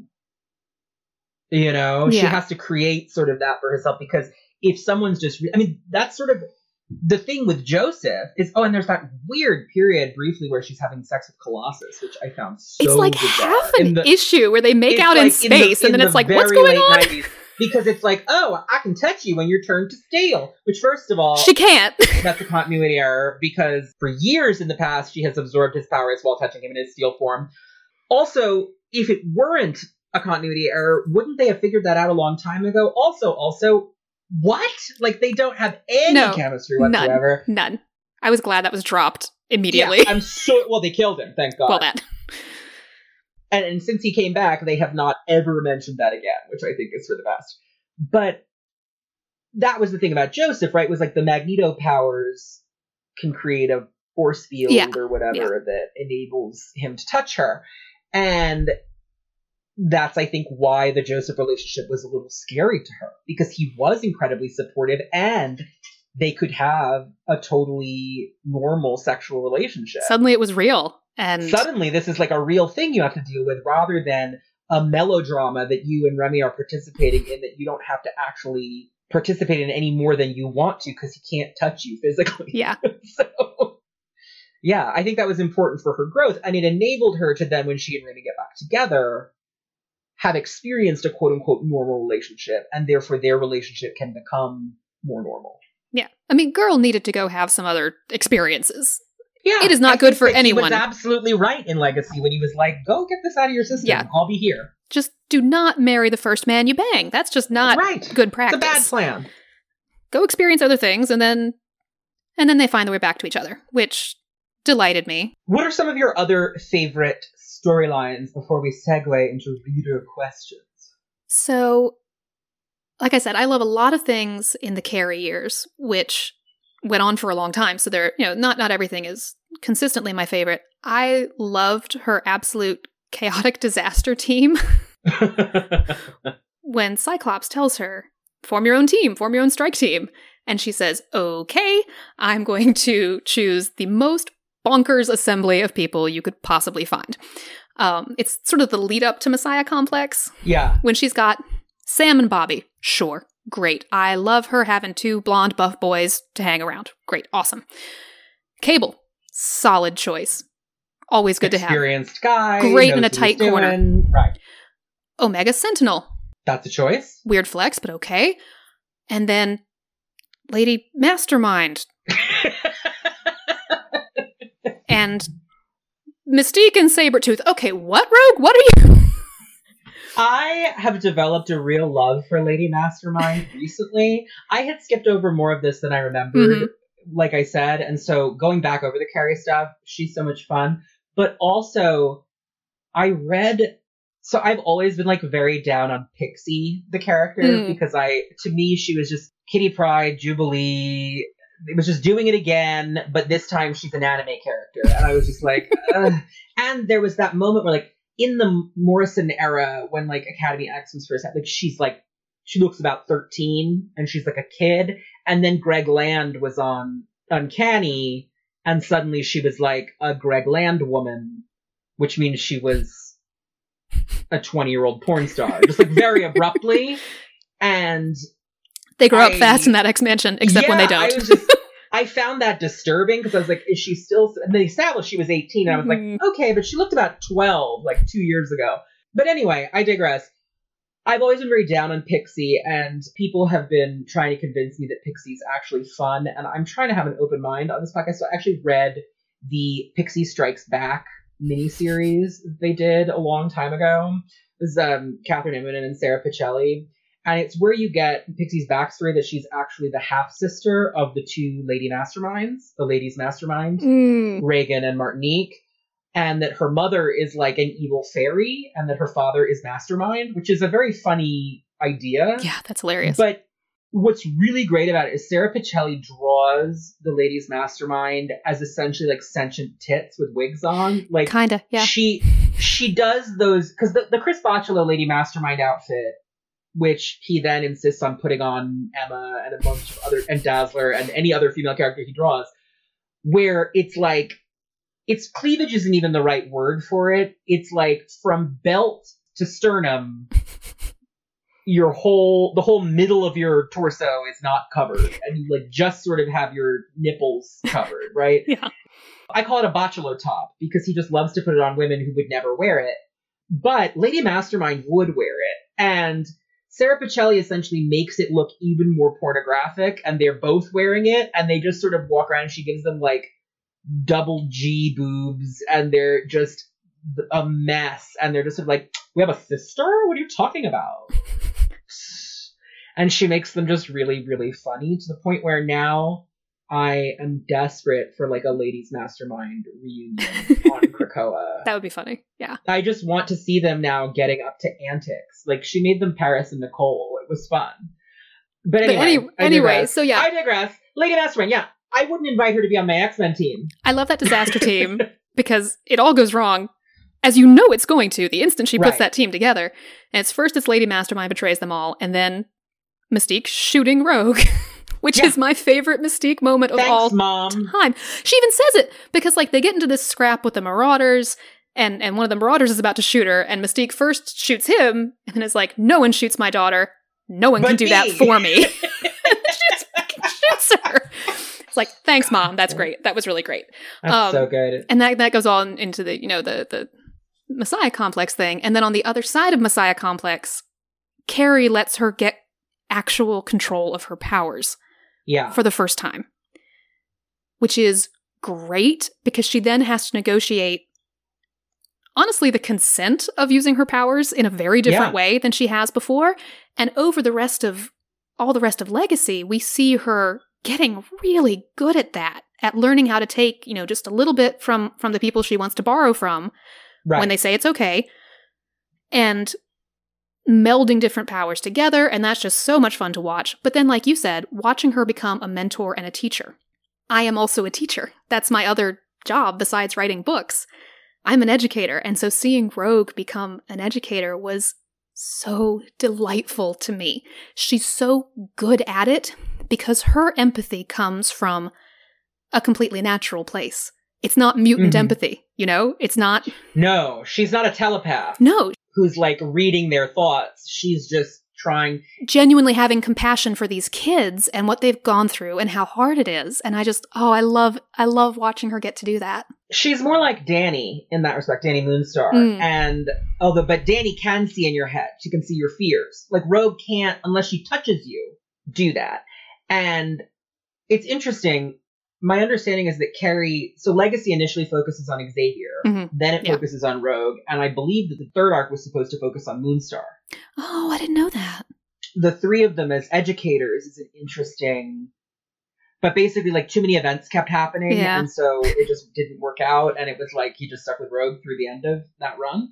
But I think that the parallel between the way that the three of them deal with the student body would have been interesting if he'd been able to do that Moonstar arc. I'm a Moonstar head a little bit. I'm excited that she's getting more play again, because she was really shuffled off for a while. Because that would have been interesting at that time, because at that time Dani had no powers. That's right, yeah. So it would have been a different... Decimation, it's a decimation era, yeah. In any case, that's probably a good time to segue into reader questions. Bring them on. I will. Manuel Munoz writes, hello, big fan of the podcast. I think it's quite good, and I've recommended it to a lot of people that are into the X-Men. You and your guests have some good insights into the characters and themes, and particularly have gotten me to read Excalibur and that fanfic X-Manson, and they were both great. Well, I told you that they were good. X-Manson is something I only recommend if you want to be really upset.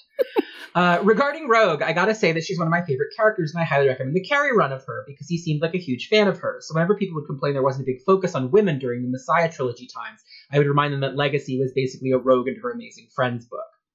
My big question is, you have mentioned on occasion that you are not the biggest fan of marriage in comic stories because it's essentially the final act. And this is something that has happened recently with Rogue and Remy. So having established that, would you say it's a problem you see with them being married now? Because in Mr. and Mrs. X, they were a super fun, loving, sexy married couple. And I feel like they seem to be the exception of that rule. I like them as a married couple, surprisingly. And I think it's because there's the presumption that they're very into each other, sexually speaking. And Gambit is, like, devoted to her. Another question is regarding her power. Ever since Carrie's run, we've seen at least 3 instances of her finally, for real this time, gaining control of her powers, and an explanation of what exactly is the reason she hasn't been able to control them before. Carrie established that her powers growth stalled because of her psyche being divided after absorbing Carol Danvers, and I think that in Rogue and Gambit, it was changed as being due to another psychological reason. Do you think this is a characteristic of hers that needs to continue, her not being able to be touched to control her powers, or do you say it's time to give it a rest? Personally, I liked the Carrie explanation. I'm not good at signing of letters since English is not my first language. Ecuadorian fan here. So, regards? Manuel. Well, way better than my Spanish, Manuel, which is un poquito and is not very good at all. I think there's a couple beats there that are worth talking about. I've mentioned, I think, I forget which, I've hit this, I've banged this drum a bit on different episodes. I know I definitely talked about it in the Bobby episode, but there was another one, I think, where I touched on, I forgot which one it was, but I think that I mentioned them as an exception because I think that they really do work. I've particularly been convinced of it. Mr. and Mrs. X was cute, but again, as I'm like, I'm not a Romy head, so I wasn't like following it that closely. What really has convinced me actually is the current run of Excalibur, where I find them to be very enjoyable as like a married couple. I love that sequence in the Starlight Citadel where they're bored and Rogue is looking around and she's just like, we're in a castle, you want to rob it? Let's steal some shit. We could rob. I mean, that bitch just left us here in the hallway, so... That bitch just left us here in her castle. We could rob. And Gambit is just like, ugh. Like, he's never been more attracted to her than her suggesting that they could rob this celestial palace. This magic castle. Yeah, it's like we're in a magic castle in another dimension, and we could just rob it. That would be fun. And of course, Kandra's there, which is hysterically funny, like, because he can't escape her. He cannot, no matter how many times she dies. Yeah, she's just, you can't get rid of her. So I liked that. I think that with them, part of it is that since almost his debut, they have been, even when they've been broken up for periods, a couple, or a ship, at least. They're a set. Like you said, you mentioned the miniseries Rogue and Gambit, which was a miniseries. Like, they have been paired that way, like Cloak and Dagger, you know, for a long time. Not at their creation, the way that characters like Cloak and Dagger are, but it's one of those things like Scott and Jean, where it just feels like, yeah, if you break these characters up, people get mad about it. Which I think is unfortunate in the case of Scott and Jean, because I don't think they're good for each other. But for Rogue and Gambit, I think it works. I would like to see them having a little bit of fun on Krakoa, the way that other couples seem to be. I think that would be good for them. I think that it would be fun for Gambit to fool around with some men, and I think that Rogue, noted gay ally, would be into it, frankly.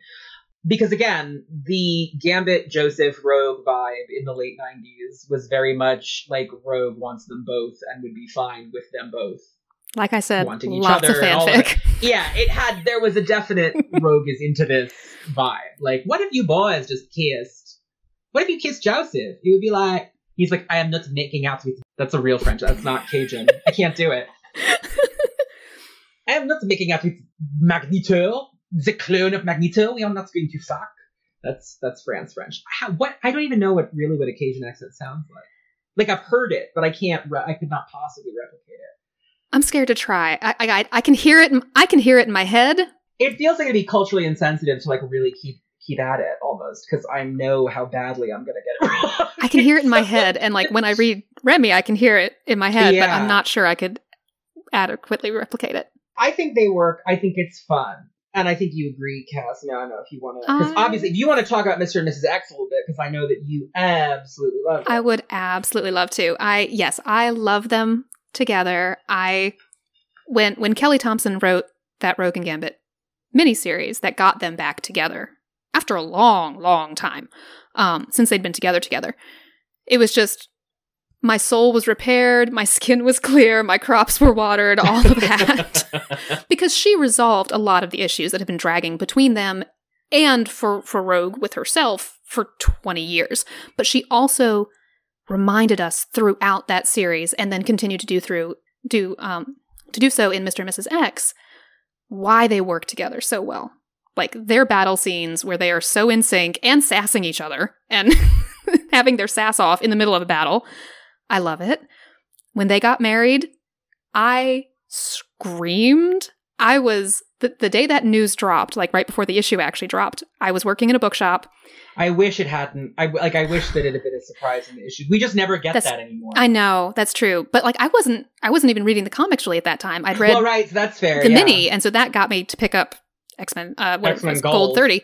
No comment. But I was working in a bookshop at the time, and I was just like, we were between customers. It was the end of the day, so I was scrolling Twitter, and the noise I made out loud at work made my coworker come running to be like, what happened? I thought it was great. My feeling was just, thank God it wasn't Kitty and Piotr. So good for them. I was like, good for you, kids. I just love it that Remy stole a whole damn wedding. Absolute legendary king of thieves. He just... King of thieves. Stole the wedding. Stole the wedding. It was great. And then I love them being married. Like I sort of said earlier, I love that they are getting to be married and still be an active superhero couple. Mm-hmm. I love that they have learned to communicate with each other. And that is something that happens, that we see on the page in Mr. and Mrs. X, that I will forever venerate Kelly Thompson for. Because they have a moment when Rogue's powers flare again. And this can sort of lead into the second half of the question from Manuel about her powers. Her powers go out of control because of, what was it this time? It was something wild. It's always something. Well, like during the Uncanny Avengers years, it was fucking Wanda's chaos magic that broke her again. We'll get to the Uncanny Avengers. And then... Fucking Wanda. Something happens, and they end up tying it to fear, and I'll loop back to that in a second. But for a minute, you can see where it could be a replay of the 90s. Mm-hmm. And their tempers flare, and there's a minute where they're not communicating well, and then they fucking pause. They take a minute, and they work through the issue, rather than letting it become a thing and a fight. Remy shows how well he knows her, that with her powers going nuts, she's going to try to push him away, and he's like, that's not happening anymore. We're married, and I'm here, and I'm not going away, so what do we need to do now? What do we need to fix this? And we see them actually have the conversation in a way that they don't when they're younger, honestly. Mm-hmm. And I love that. I love that for them. I love how Thompson sets up their dynamic as a thing that can be healthy rather than toxic going forward. And I think that Tini Howard has picked that up really well and used that really well in Excalibur. So I really enjoy that. I really like them. Married, I hope they don't... I will light things on fire. If they break them up now, it's just... I don't think they will. I think certainly not long. Like, I could see them having a moment where they're, like, separated. But I don't think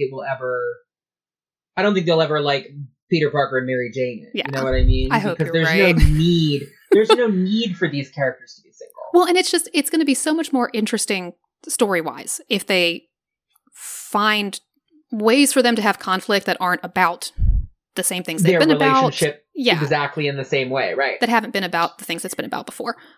So what do you think about her control over her powers? I love her having control. I love the way that Kelly Thompson talks about it. In Mr. and Mrs. X, and this is, I think, the last two issues, I can't remember if the conversation I'm thinking of happens explicitly in 11 or 12. Her powers have gone out of control again, and they figured out they're in the Mojoverse for weird reasons. Don't worry about it. Don't worry about it. But Spiral, because she needs Gambit to go steal something for her, agrees to help Rogue through a virtual scenario thing in her own head. Mm-hmm. And Rogue ends up talking to herself, and she's moving through sort of some of her past problems. And Thompson links her lack of control and why it has flared so badly to fear and trauma, specifically to the moment in Genosha when she's sexually assaulted. Mm-hmm. And it links it to a fear both of what her powers can do, but also fear of not being safe without them. Right. And Rogue has a conversation with herself that first addresses sort of what we talked about earlier about that, untouchable thing and the protection that gives you. But then they explicitly address the trauma.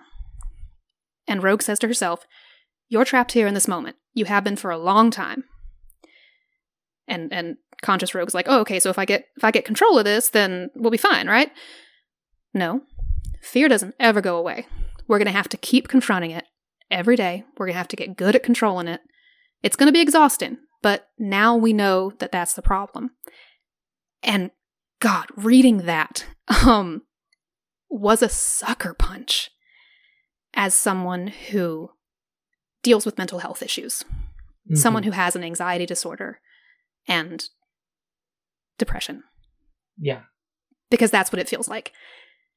You have to fight it every day sometimes. And some days it's an easy fight, and some days it's a really hard one. Knowing that that's the battle you're having makes such a goddamn difference. And I think this is, I mentioned at the beginning that Rogue has meant different things to me at different phases in my life. And where I am right now is so much that I understand that part of her in a way I don't think I did before, because I don't think it was as explicit in the writing before Thompson took it on. She makes it about that specific thing. The assault in Genosha is not even thought about a lot in the way that I think about it with Illyana, for example, because it's very foregrounded. And with Rogue, she kind of breezes past it because that's how she handles things. Well, and she lets Carol take over because she's like, I can't fucking handle this. So she lets Carol take over when she's in Genosha, and then it's brought up occasionally, but never really dealt with. And Thompson deals with it. Deals with it. Yeah. And she makes it explicit, sort of like, you've been burying this issue, which sort of covers why no one's dealt with it before. It's a really interesting psychological moment to me for her. Well, it's like how I said in the Jean episode, I would like Jean and Emma to talk about Mastermind at some point. Yeah. And about that and about how Emma helped him do that. I think that in particular with rape and assault in these comics, it's something you weren't allowed to really explicitly talk about back in the 80s, right? Mm-hmm. And when you did, it was sort of obliquely, or it was a tragic backstory thing, but it wasn't, I think that, and it's hard because you don't want the comic to become didactic. Yeah. And you also don't want, for Emma, it's tricky because they don't want to constantly revisit her villainous years because some of that is hard to reconcile. It's like the Magneto problem. I really don't like the way they've tried to retcon over the years, though, that Emma was never that bad. Like, every now and then a writer will be like, oh, well, Shaw was abusing her, or, oh, Selene was manipulating. I don't like that. I prefer, as an Emma fan, I prefer Emma being someone who did really bad stuff and is trying to be a better person now. But I think that much like this moment for Rogue unlocks a lot of things. I think that that is the subtext of the Jean and Emma dynamic in Morrison. Mm-hmm. And Morrison knows it's there, but it's never sort of explicitly brought up. And I think a lot of that is cultural conversations about that kind of trauma have come a long way. Having female writers. And having women do it. Yeah, addresses it differently. But as it relates to Rogue's powers, I like that idea going forward, that it's not going to be automatic. She's going to have to keep fighting it, but now she can. I wouldn't want to ever see her completely lose control again. I don't mind her having moments where it slips because that is real, and healing doesn't happen just because you've decided it happens. So her current status quo, though, I think right now she doesn't have control unless she wears an inhibitor of some kind. Am I wrong? No, she got the control back after she was the tree lighthouse thing. When Apocalypse, Oh, you're right. Right. Yeah. Okay, they fixed it again in Excalibur. You're right. They did fix it again in Excalibur. I'm always losing track. I'm like, what's Rogue? Because I remember early in Excalibur, she has a line about using an inhibitor so that she and Raimi can fuck. Yeah. But then, after the magical... So I am very excited to see where Rogue goes in Excalibur. Me I think it's going to go into this place. Because I love the mutant magic concept. And the thing about Rogue, who has always... You mentioned Spiral. Yeah. One of my favorite... Because Spiral's not a mutant. And one of my favorite things in 80s Rogue stories is when Rogue touches someone to absorb their powers, except she's bitten off more than she can chew. Rogue, stop touching aliens. Just stop touching aliens. Well, it's not, and some aliens, it's fine, but there's a couple specific people where it's like they're just too powerful. Like when she tries to absorb Mr. Sinister in the Inferno, and Sinister just gets control of her body. And it's like, well, that was a mistake. Spiral is the first one to do that. When she touches Spiral, when Spiral's part of Freedom Force, she grows 6 arms, first of all, which is fun. But also, Spiral then gets control of the body, and it's just like, oh wow, this is really strong, that's fun. And it's just like, Rogue, you can't, please don't touch the time-dancing sorceress. That just seems like something that's not going to work out. And then in Inferno, before the Sinister thing, she tries to do it to Angel, who has just been apocalypsed. Mm-hmm. And when she kisses him to try and knock him out, she sees him in her mind's eye become Apocalypse, and it completely overloads her. And I love that stuff because the 80s Rogue, who was so cocky and young, it was just a fun thing to, because it's such a powerful ability to have that every now and then for it to be like, surprise, this person like bites back. Yeah. Well, they also, I mean, they have to put that kind of cap on her because... Yeah, because otherwise she's too powerful. Yeah, if Rogue has complete control of her powers, especially in the way that, like, during the extreme years when she could recall... Honestly, that was unreadable. Like, when she was so tedious. But it was... What I did enjoy about it was that it was making her crazy, and she couldn't handle it. Like, she... Yeah, she didn't enjoy it. Because if she could do that without having problems, then we have what I... child of the 90s referred to as the genie problem from Disney's Aladdin. I call it the Phoenix problem, but it's a similar problem, yeah. When they did the TV series, it's like they had to keep finding ways for Genie not to be there when plot happened, because if you have an all-powerful Genie around, then there's no plot. If Rogue could control her powers to that extent all the time, she would be the most Omega, and it would be story-breaking. That's why Mimic is never a character who's been around that much, honestly, because Mimic is too... There's too much. There's too much. You have to put some kind of cap on it, whether it is a physical limitation or her mind just shuts down limitation. Right. Legion, speaking of legacy, is another good example. Because Legion is a character where there was some discourse on Twitter after Spencer referred to Magneto last episode as the most powerful Jew in fiction. And someone was like, what about Legion? And I was like, okay, Legion has more raw power than Magneto, but Legion also, the whole point of Legion is that he has like 50 dissociated identities and can't control his power because his mind is fractured into so many different alters that he can't, he doesn't get to choose who's in charge that day. So he can't, and the different alters have different powers. So it's a very different thing. Whereas like, Magneto, while he may not have, he's also an Omega, but it doesn't have quite as much raw breadth of power, because Legion can do just about anything, but he has perfect control over the power he does have. So I think that very powerful. It's why Storm's claustrophobic. Like, you have to give them something if they're that powerful. With Bobby, it was like, you'll never reach your potential because you're in the closet. And now it's, now they all have to find something else, frankly. But yeah, I agree. I like Rogue having more control over it. I do. Because it feels like naturalistic character growth. It feels like something that... The other thing is, like I said earlier, it's sort of the ultimate X-Men puberty metaphor, Rogue's power. And so for her to be, let's say, 28 now, and 30 now, whatever she is. I tried to do the math and I couldn't make it work. Well, it never works. So it's like, just don't worry about it. I would say she's like about 30 now. Probably, the same way that Iceman is. Yeah. Like early 30s, 30. She's a little younger than Iceman. So like she and Colossus is probably like 30. Bobby's probably like 32, 33, if we're gonna do it. It makes sense that by this point, after all that she's been through, she's got a handle on it. Because the metaphor is, like, eventually, you're an adult. Yeah. And the trauma of being a teenager is over. But you're never fully over it. And you have new different traumas. Yeah, and every now and then your old shit flares up and you accidentally suck someone's soul out of their head by touching them. Whoops. So, oops, didn't mean to. Sorry, Carol. Sorry, not sorry, Carol. Sorry, not sorry, Carol. Carol fucking sucks. It's interesting because I love Carol when she's Rogue's alternate personality. Much like the X-Men. I found her extremely charming, and I liked her as Ms. Marvel in the 80s. And as Binary.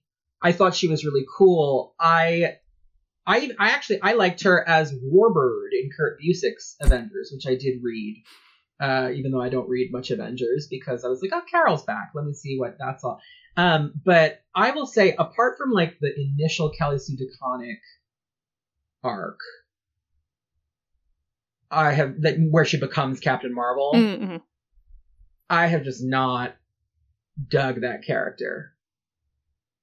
She is like super cop of the Earth and the solar system, and I find her unbearable, frankly.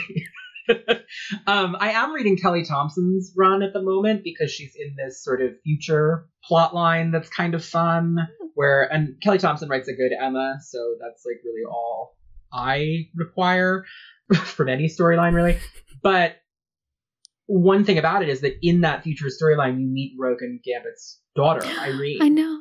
And I like that they named their daughter Irene in this timeline because that's very cute. On the other hand, we just had this great scene about how Rogue doesn't want to have children. So I was just like, So if you're reading both of those, it sort of undercuts that. It was kind of annoying, but it was fine. Zach Rabaroff of Xavier Files, although it's about to become Comics XF, they are rebranding on the 1st of January because they have expanded beyond just the X books. He's a great follow on Twitter. You should do that. He writes, "Hi, Connor and guest. First of all, let me offer my sincere praise of Cerebro Podcast, the Claremont Lee X-Men #1 of 2020 podcast debuts." Well, thank you. That's very sweet.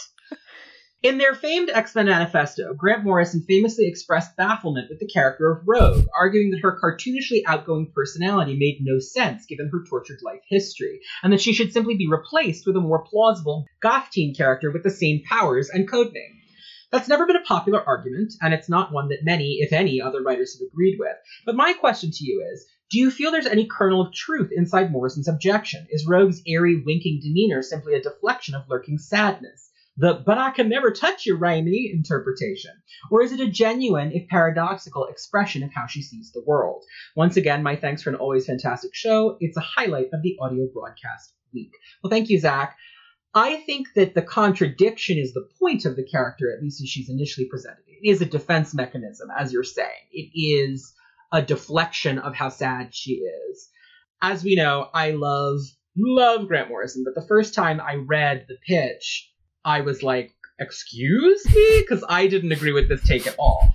However, I will say the writers that followed Morrison kind of did do this. They didn't kill Rogue, but they took away the Ms. Marvel powers, and they made her a much more somber character. If you look at the Hecatomb arc and all of that stuff around Messiah Complex, she's a lot more serious. She doesn't have the high-flying, punchy powers, and it is more like movie Rogue or X-Men Evolution Rogue in some respects. But I personally think her zest for life is what makes the character fun. And I think when she is too maudlin, she's boring, frankly. That's part of why giving her some control over the power has been a satisfying thing to do, because at a certain point you're mining the same angst that she had when she debuted in the 80s, and it's more interesting to go somewhere else with it, I think. Cass, I imagine you're very anti-killing off Rogue. Super anti-killing off. But I would love your take on this question about her sort of outward presentation versus how she feels. Yeah, I mean, it's a contradiction, but it's one that feels psychologically real to me. Yeah. That it's a natural defense to cover for the squishy emotional bits, especially when she is younger and doesn't know what to do with those squishy emotional bits yet. And then when it does change there sort of in the early aughts, part of it was there were a few runs where it just everyone seemed so cranky. Like, it wasn't just her. It was lots of crankiness with all the characters. I liked her being somewhat darker in the run-up to Messiah Complex with that chaotic disaster team as a phase for her. Right. Because she was going through some shit. Yeah. The man she loved had turned into death. Yeah. That's going to screw you up a little bit. So that felt real to me too, but I'm also glad she didn't stay there. Because I do think that, yeah, her sass is so much of what I love about her. Yeah, I would agree. I particularly, I keep going back to this, but one of the things I love in the 80s is how flirtatious she is and how sexual she is when she's actually a virgin who can't touch anyone. It's very much an act on some level because she wants to feel mature and grown up and wants to pretend this isn't a problem. And I don't think it's a conscious act. I don't think she's performing. But I think that she goes very over the top with her sexuality because she knows there won't be any repercussions. She will never actually be forced to follow through on any of it because she can't. And so it's safe. It's a safe way for her to play with that anxiety that she has about men after what happened to Cody. And that's another thing that I think is very real for the teenage girl mindset. Like, that is another thing that lots of us do for a while. And, you know, we want to feel sexy but aren't ready to have sex yet. Like, that's That's a But phase. she's a tease, but it's because she will kill you if she tries to actually do something. Yeah. So it's fun. So I think that's more of that puberty metaphor coming through for her. Exactly. Yeah. And now I now love that she and Rummy just make sexual innuendo at each other all the time. I love that Thompson and Howard have both established that basically all they do when they're not on missions is have sex. Is bang. Yeah. Is lots of kinky sex. I'm super happy about it.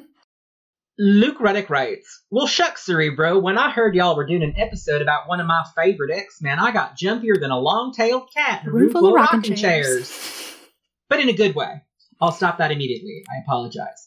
I did a reread of Claremont's Uncanny Run recently, and one thing that struck me was Rogue's sense of fashion. After she joins up with the team, she starts playing around with looks a lot.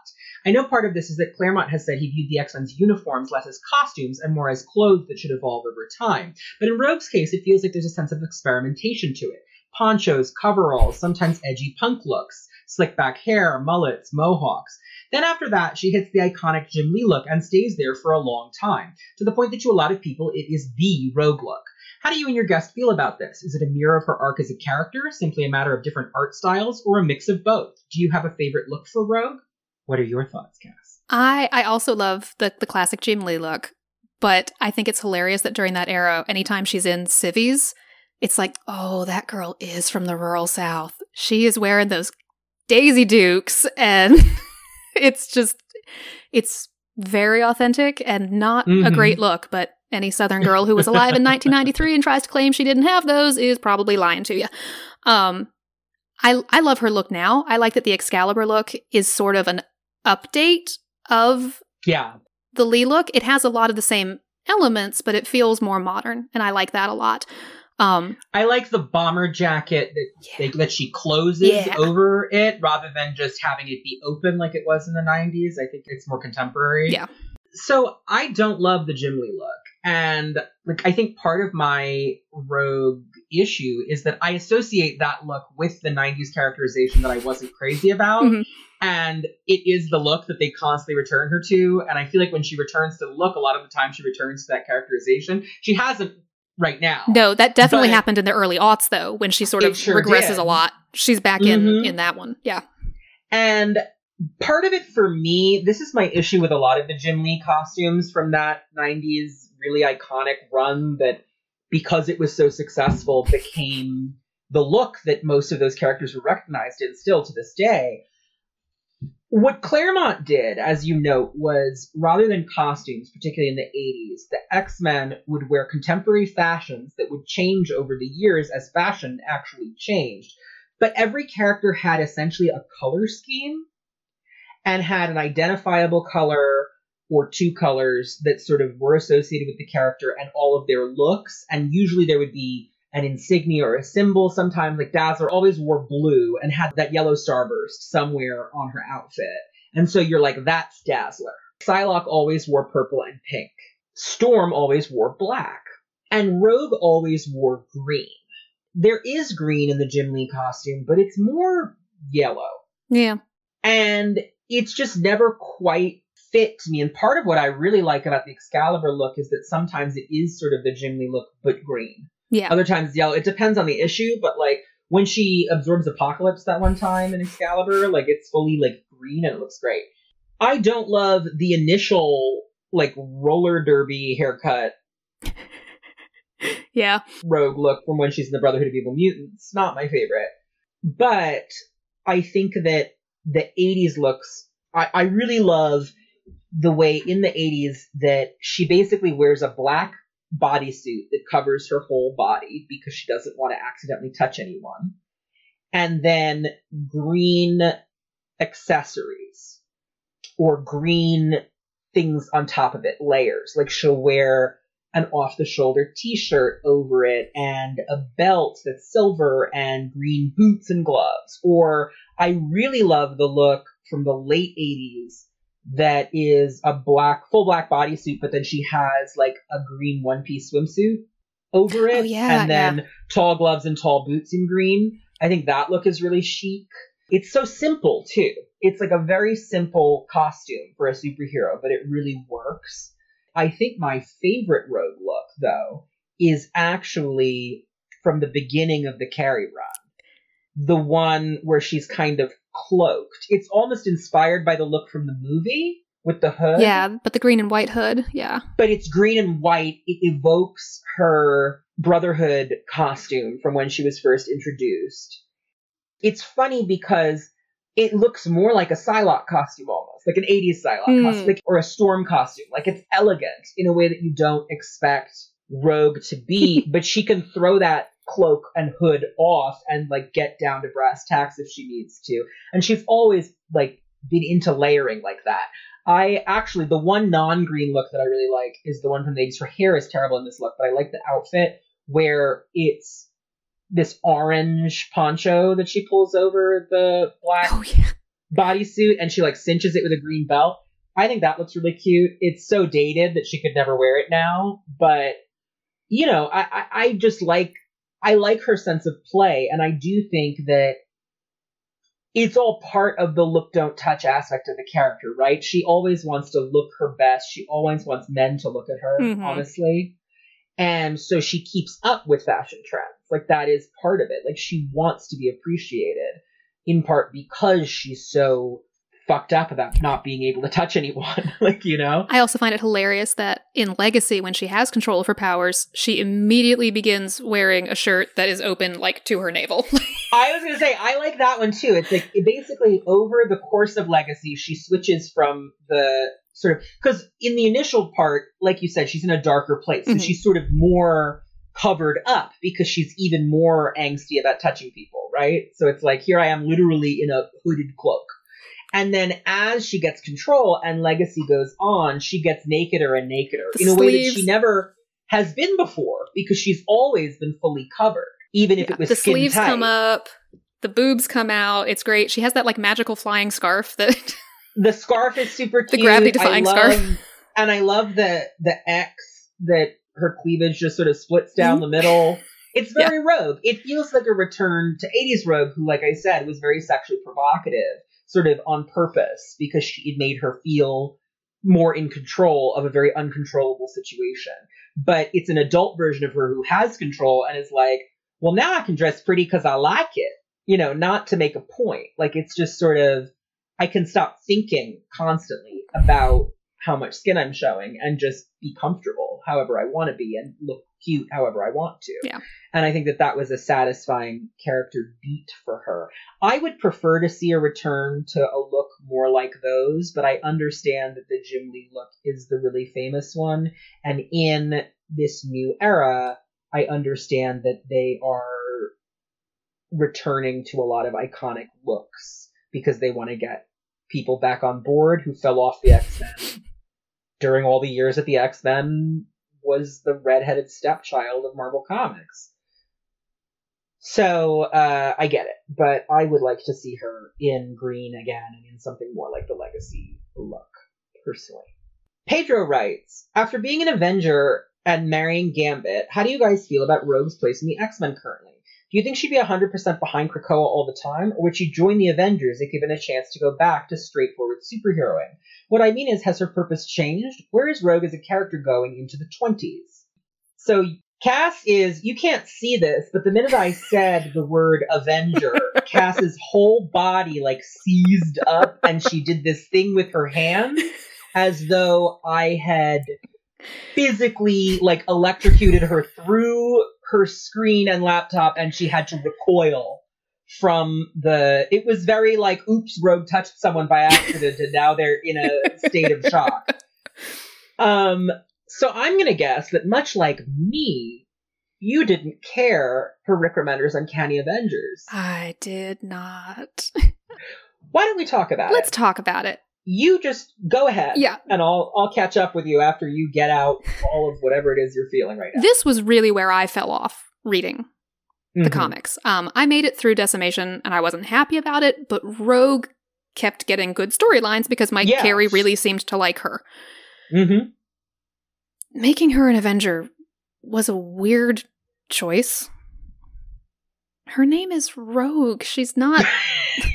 She's not someone who's there enforcing, goody two-shoes idea of what she debuts as a terrorist who attacks the Avengers. Yeah. That's like her whole thing. And I mean, they might get over that, I guess, but I just guess, but if I were Carol, I wouldn't. And I'm not even like Carol advocating clearly for Carol per se. doesn't. Like, yeah. when Rogue does show up for a hot couple of issues, at some point, like, they sort of have reached some sort of okayness with each other, but like in Carol's head, she's still blaming Rogue for a thing Rogue did when Rogue was 17.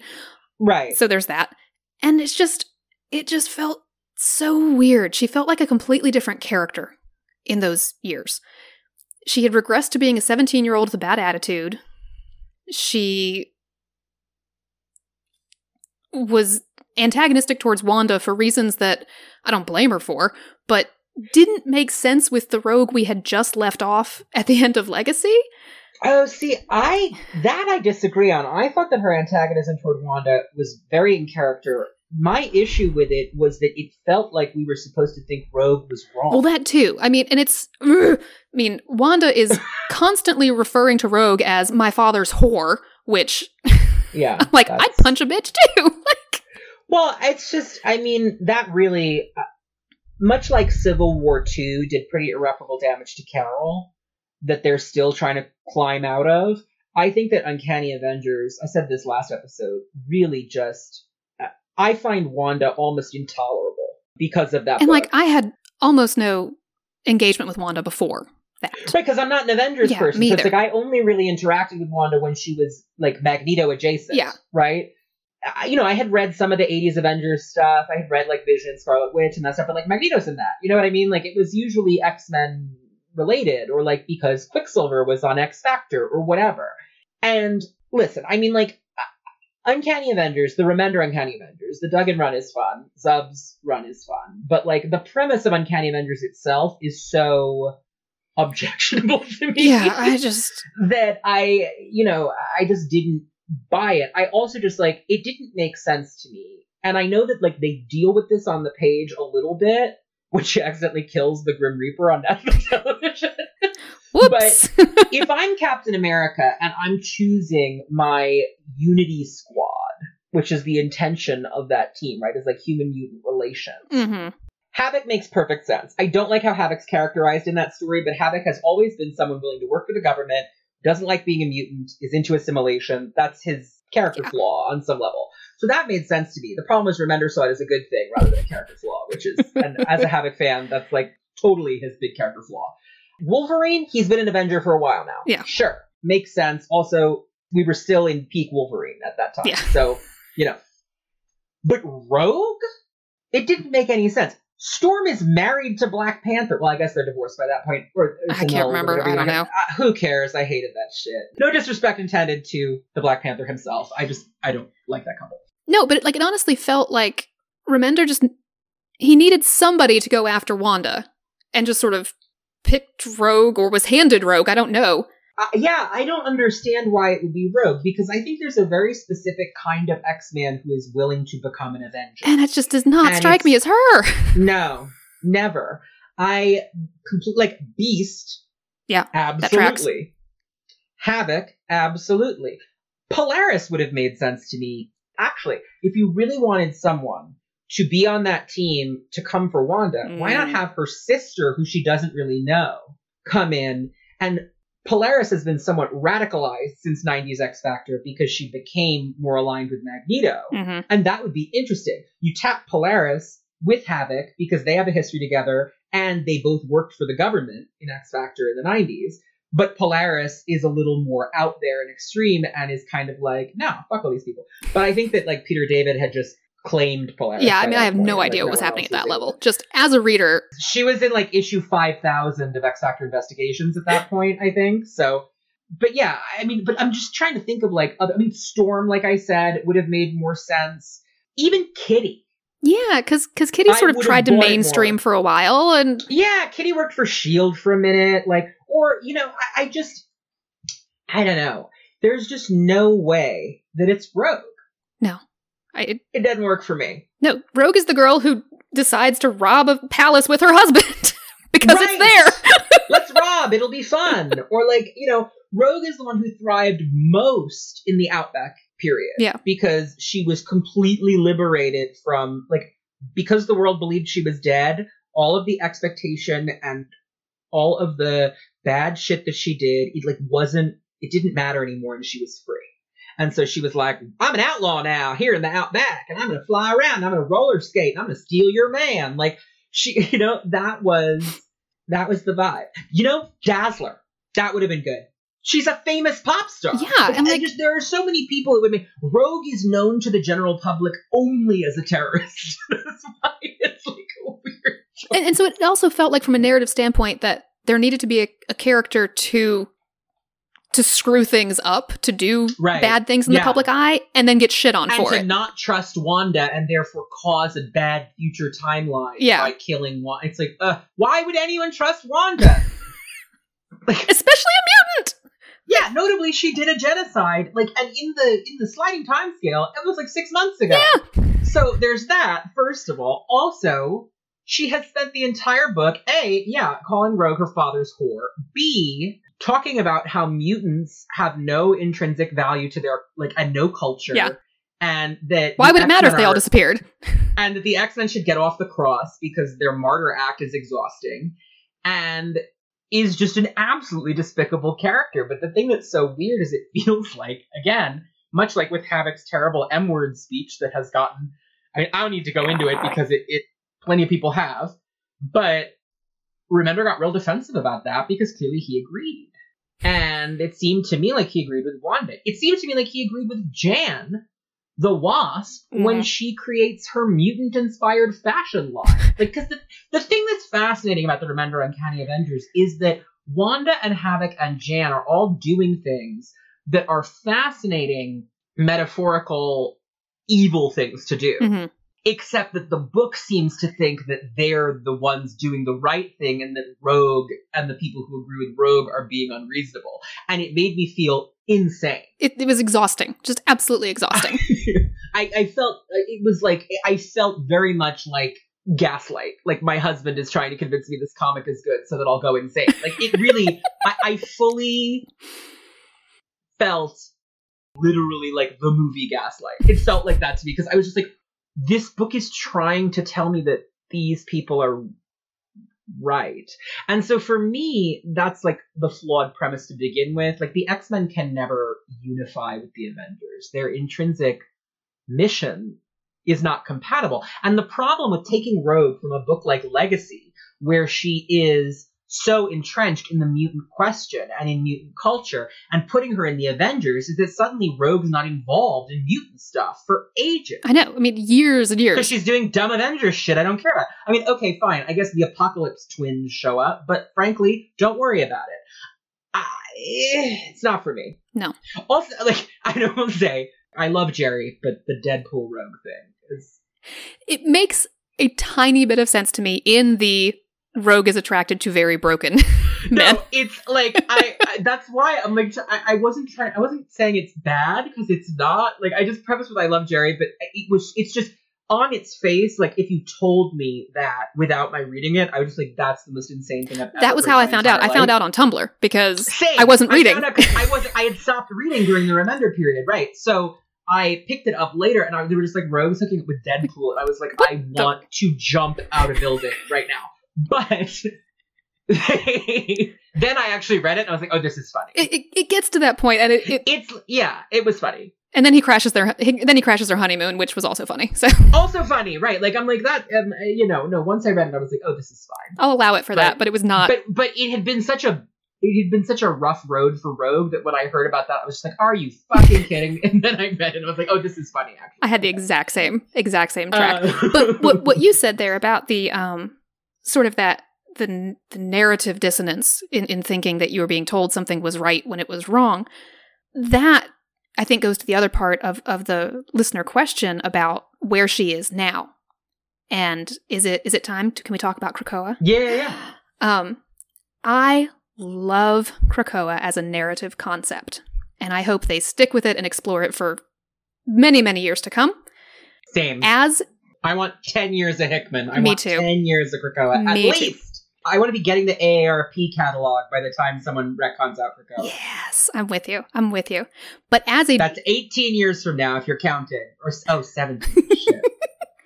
As a geopolitical entity, however, I am so deeply suspicious of it. As you should be. As we should be. And that's what I mean, is that, like, the narrative is telling us that we should be suspicious and that there are weird tensions, as opposed to the narrative telling us, no, everything's fine. Believe everything on face value, which was how the Remender years felt. No, Krakoa feels like there's a very weird undercurrent from the beginning. And yes, they're doing a great thing and it's miraculous, but it's also a little bit of a cult. There's darker threads, yeah. And you and I have talked about this a little bit before. The procreation imperative is disturbing. Bothers me deeply. And I've seen different takes on it that are like, oh, it doesn't really mean this. And I'm like, ooh, but how easily could it slide into a very bad place? Well, and I right. like that Rogue is aware of that. Mm-hmm. She has a fucking nightmare about Beast experimenting on her and her womb. Yeah. And so I really love that she is one of the people that we see questioning Krakoa a little bit. Remy also does, because Remy's not totally on board with the amnesty for Apocalypse and things like that. Right. And notably. And then when you put all that together with Mystique. Right. Being on the Quiet Council. But also Mystique knows she's going to burn this thing down someday. Like, oh, well, yeah. I am super interested in where all of those threads could go.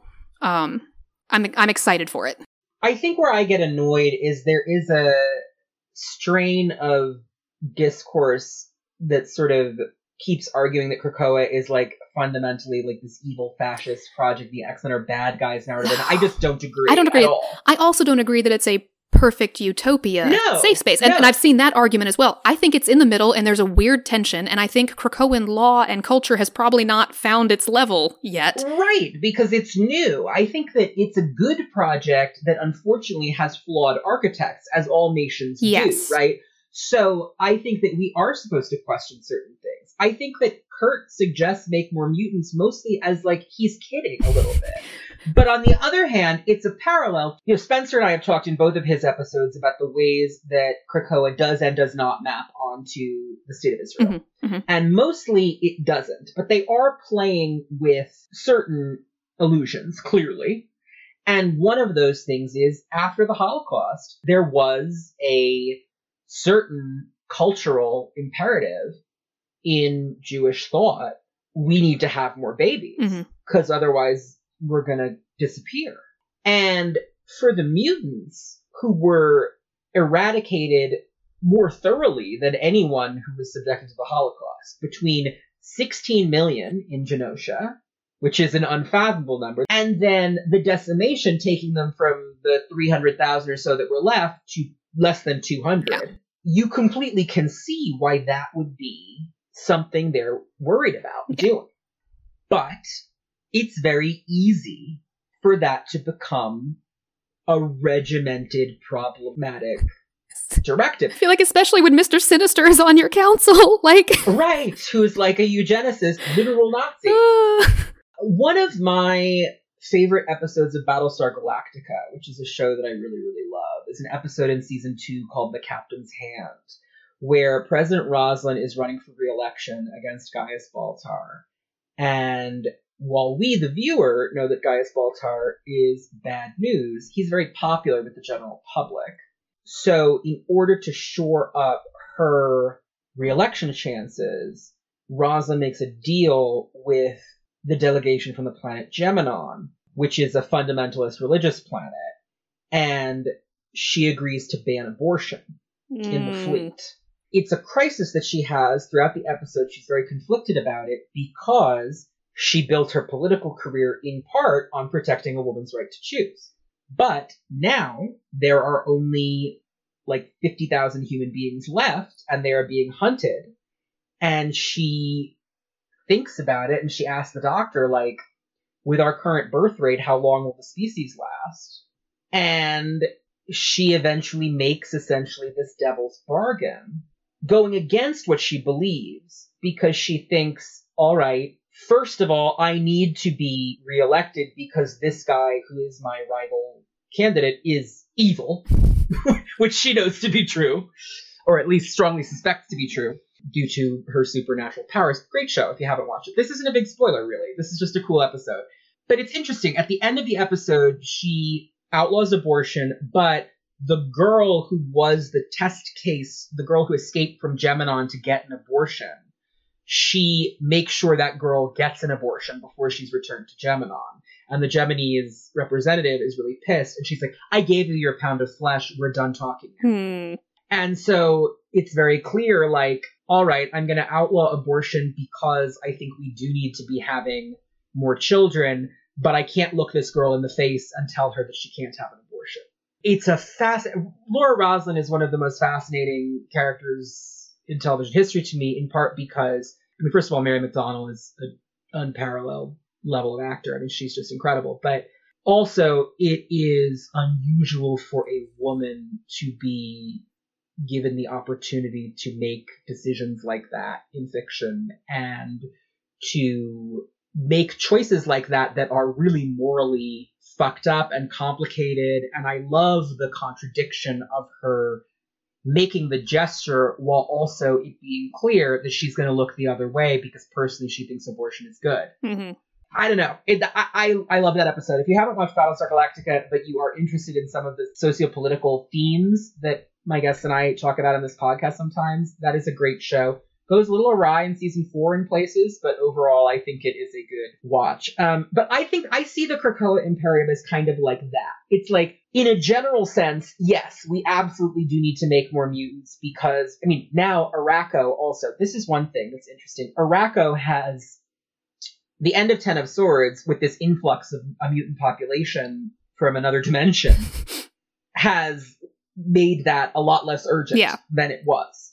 But I think that as it's suggested on Krakoa, it's like, we would love if we are encouraging you to have children, be fruitful and multiply. But it's not like every woman on this island is required to birth 3 mutant children. Like, but if someone like Sinister got control of the island, it could go there. Exactly. And I love that they're playing with those tensions. Exactly. Me too. I love it as a narrative. Because the best laid plans, right, of mice and men, Gangaftically, et cetera, there is no way to build a nation without putting certain apparatuses into place that could be exploited by bad people. I mean, in the most recent issue of X-Force, Xavier allows X-Force to overrule the Five on a resurrection question, which means that Krakoa is to some extent a police state. I have had a lot of questions about the resurrection protocols and, like, who decides what order and if things can be. Yeah, like, I've had questions about that. So, interesting. Yeah, well, and I mean, in the most recent issue of New Mutants, little Gabby, who I now stan, brings up the fact that they haven't resurrected Madeline Pryor or Evan Sabaner because they're clones. And Magic's like, oh, that's not why. And I said, yes, it is. Like, now you're all coming up with different reasons why you wouldn't bring Madeline back, which means that you know you did something wrong. Yep. And you're justifying it to different people in different ways, which is the hallmark of deceptive leadership, right? Yeah. And so to bring it sort of back to, like, with the reader question, like, I don't see her, I would not want to see her go rejoin the Avengers if Krakoa goes weird. No, don't want to see it. I could certainly see her as part of a different faction on Krakoa. Yes. If Krakoa has a schism, I could see her go. I mean, we've already seen Jean and Scott breaking away a little bit from the council. I could see Rogue being definitely more that kind of person. I'm interested to see where Excalibur as a group goes from here, because I think that they are being set up as sort of the experts on Otherworld, which is a very different context from Krakoa. And I think that we may see them. We've already seen Richter kind of delving into a new mindset. And I think that the other characters may similarly find their horizons expanded by the limitless potential of Otherworld. I'm interested to see where they all go, because I could definitely see Rogue being something of a gadfly to the council if they do things that she doesn't agree with. Yeah. And I would like that. I think she is at her best when she's causing trouble. Yes, I agree. In Legacy, part of what's fun is that she's pretty content on Utopia for the most part. So she's not causing a lot of trouble. And it's weird that it's good, because usually I want her to be just like causing a fuss. But I like that she's like, well, I'm not feeling the need to cause a fuss right now. So what do I want to do when I'm happy?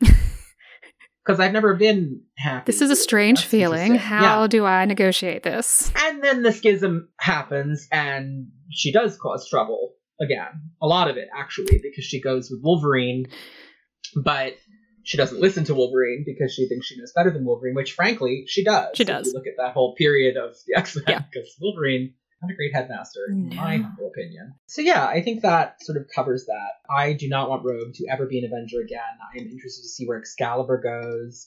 I have a lot of faith in Tini Howard, obviously. I'm a little biased on that one, but I think that she really loves that character, and I think that we're going to see interesting stuff happen. By the time you're listening to this, Excalibur 16 will have come out, and I think that it will probably be a bit of a showcase for Rogue, given that Betsy is out of commission at the moment.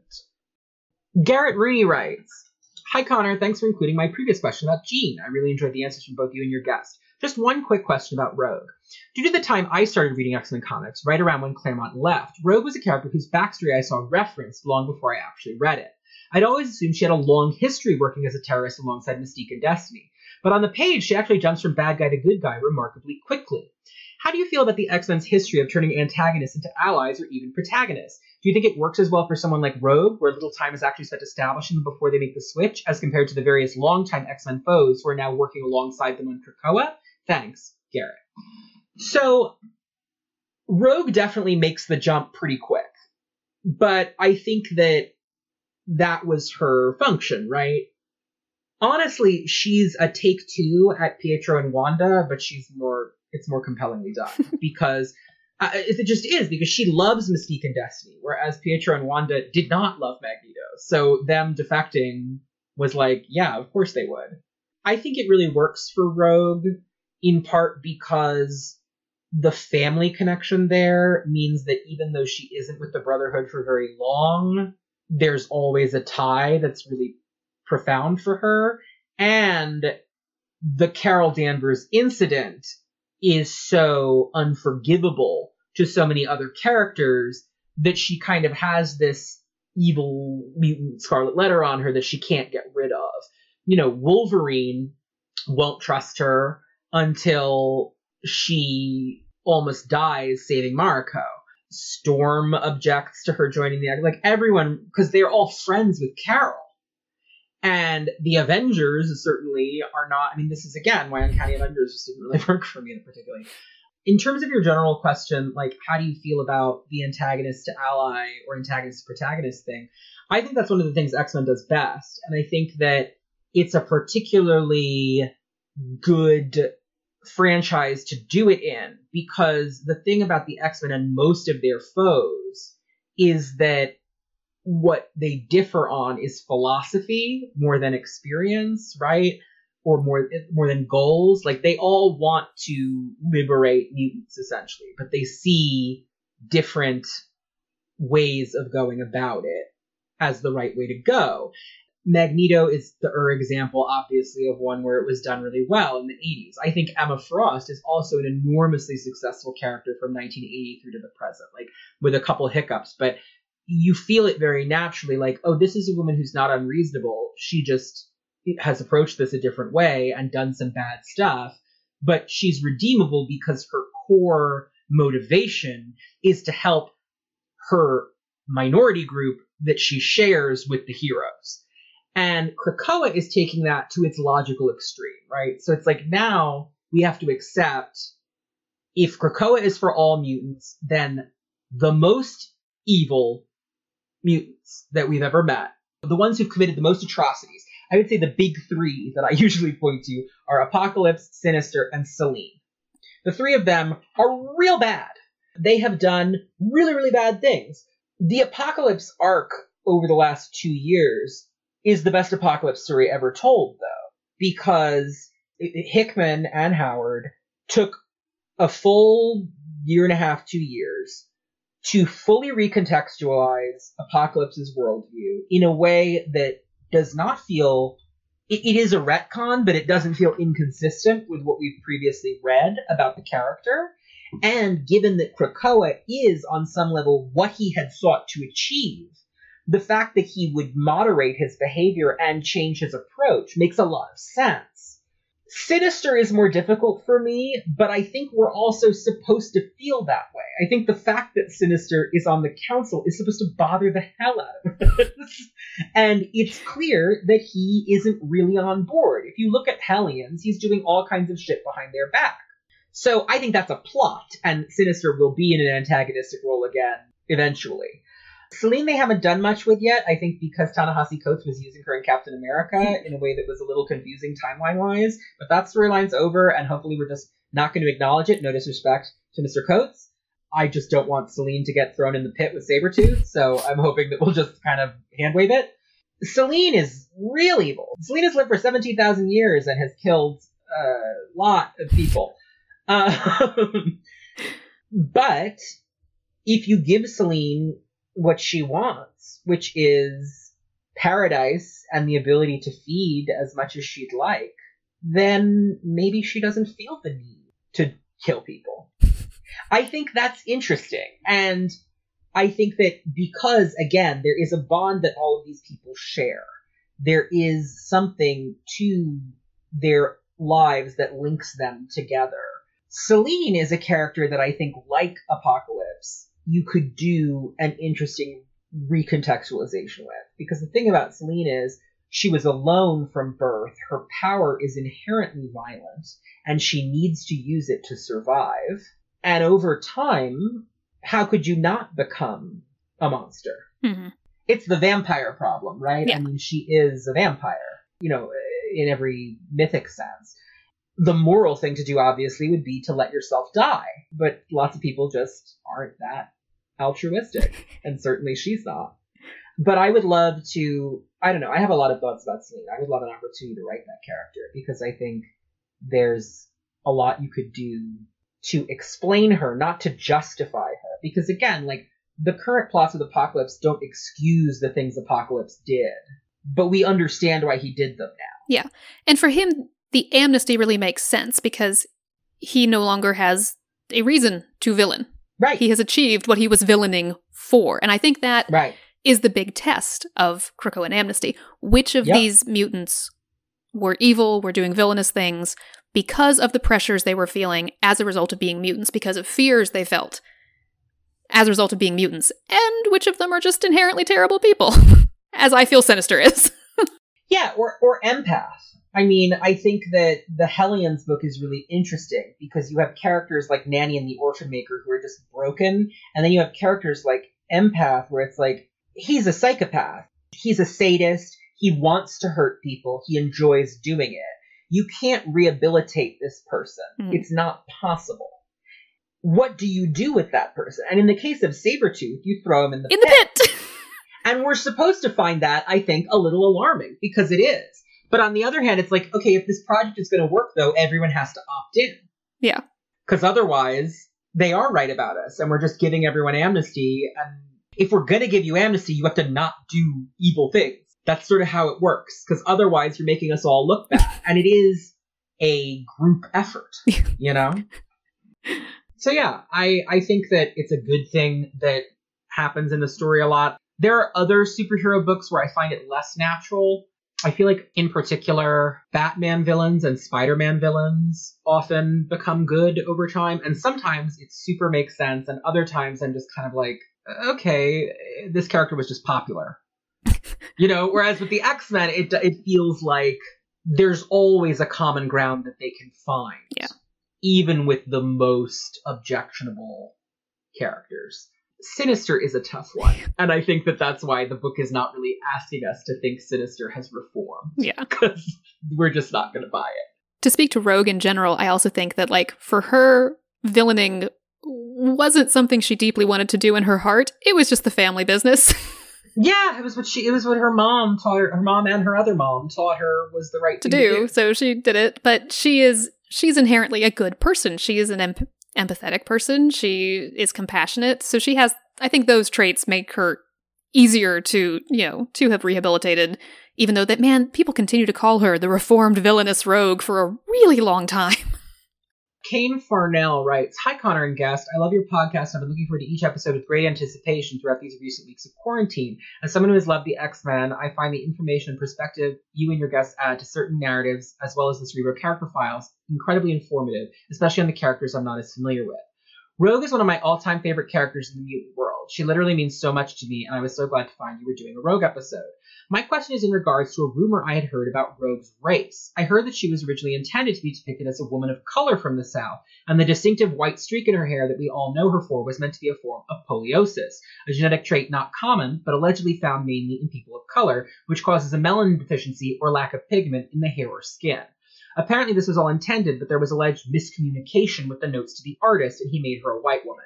I was wondering if you'd ever heard such a rumor, or if you know this to be in fact true. And if so, do you think that if and when she's introduced to the MCU, they should rectify this, since it seems to be too late for her to be changed so drastically in the comics? Thanks again for doing what you're doing. Cerebro is by far one of my favorite podcasts to listen to, and I hope to learn more about some of the less familiar characters in the future. All the best." Thank you for writing in. I have heard this rumor also. I don't think it's true. I think this is an urban legend. I could be super wrong, but I think people are confusing Rogue in this case with Dazzler, who was supposed to be black. Dazzler was pitched modeled after Grace Jones, and Marvel, it's just a bizarre random story. Marvel was trying to launch Dazzler as a solo hero, much like a lot of Claremont X-Men characters, like Carol Danvers, like Rogue, who was a Ms. Marvel villain. Dazzler wound up folded into the X-Men because her solo title failed. And similarly, Longshot, who became her love interest, was folded into the X-Men because he was an unrelated character that Ann Nocenti had done a miniseries about with Art Adams. My understanding is Claremont was hoping that Nocenti would get to do more stories with Longshot, so he brought Longshot into the X-Men to keep him around for a while and build up more fans for him, so that Nocenti and Adams could maybe do another Longshot story or an ongoing or something. In Dazzler's case, Marvel was trying to do something new. They wanted to do kind of a multimedia thing. It's sort of closer to what they're doing now. They wanted Dazzler to be a property that could then be adapted for other things, like for television, or they could do records or things. And they wanted to partner specifically with the actress Bo Derek. And it's funny because there's a lot of discourse about Bo Derek and race, because famously in the movie 10, she wears cornrows, and a lot of people think of them as Bo Derek braids, but obviously black women had that hairstyle before Bo Derek. But yeah, so it was supposed to be this deal with Bo Derek for a multimedia enterprise centered around Dazzler. So they redesigned her as a white woman with long blonde hair.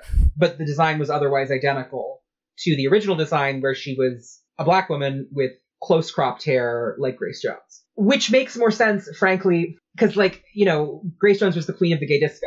I mean, in terms of the character they were trying to create, It made more sense. I think that would have been really cool because, as has been pointed out by many people, Storm was the prominent black woman character, but she has very racially ambiguous features. She has long, platinum, white, blonde, straight hair, and so a black woman character in the X-Men who looked more like an actual black woman would in real life would have been interesting at the time. And the Bo Derek thing completely fell through, by the way. So we just ended up with Dazzler looking the way she does, even though the partnership never got finalized. And I love Dazzler, and I'm not saying fi on Dazzler. And listen, there were white disco singers. I mean, it's kind of an Andrea True Connection vibe instead of a Grace Jones vibe. The thing about Dazzler is they introduced her as disco was on its way out. So she was already kind of an outdated character when she came in, and they redesigned her into a Pat Benatar character, which made a lot more sense. That's how I think of Dazzler, yeah. But then into the 90s and aughts, she kind of became Kylie Minogue, which I think also really works. Yeah. But anyway, long story short, I think that that's where this urban legend comes from, because Dazzler's race was changed in the design stage. I just don't think, given how control freaky Claremont was about certain art things and character designs and things like that, I just don't buy the idea that a colorist could have made this mistake and it would have been allowed to just stand. I don't, especially because Claremont was very into diversifying the cast. I mean, he brought Misty Knight in as Jean's roommate. He brought Stevie Hunter in to be the teacher for the New Mutants. He was interested in adding black characters, and I think that if Rogue was supposed to be black, he would have pushed for it. I think it's just supposed to be a Malin streak. I don't think it's supposed to necessarily like be poliosis. That said, all of this to say, I think it would be really interesting to cast Rogue black in the movies. Because you're absolutely right that the South, in terms of the mutant metaphor, there would be something really interesting about that. Especially if you are doing the romance with her in Gambit. If Gambit is still a white man, then there's the whole, like, oh, I can't touch him initially. It becomes about sort of interracial romance in the South, which I think could be really interesting.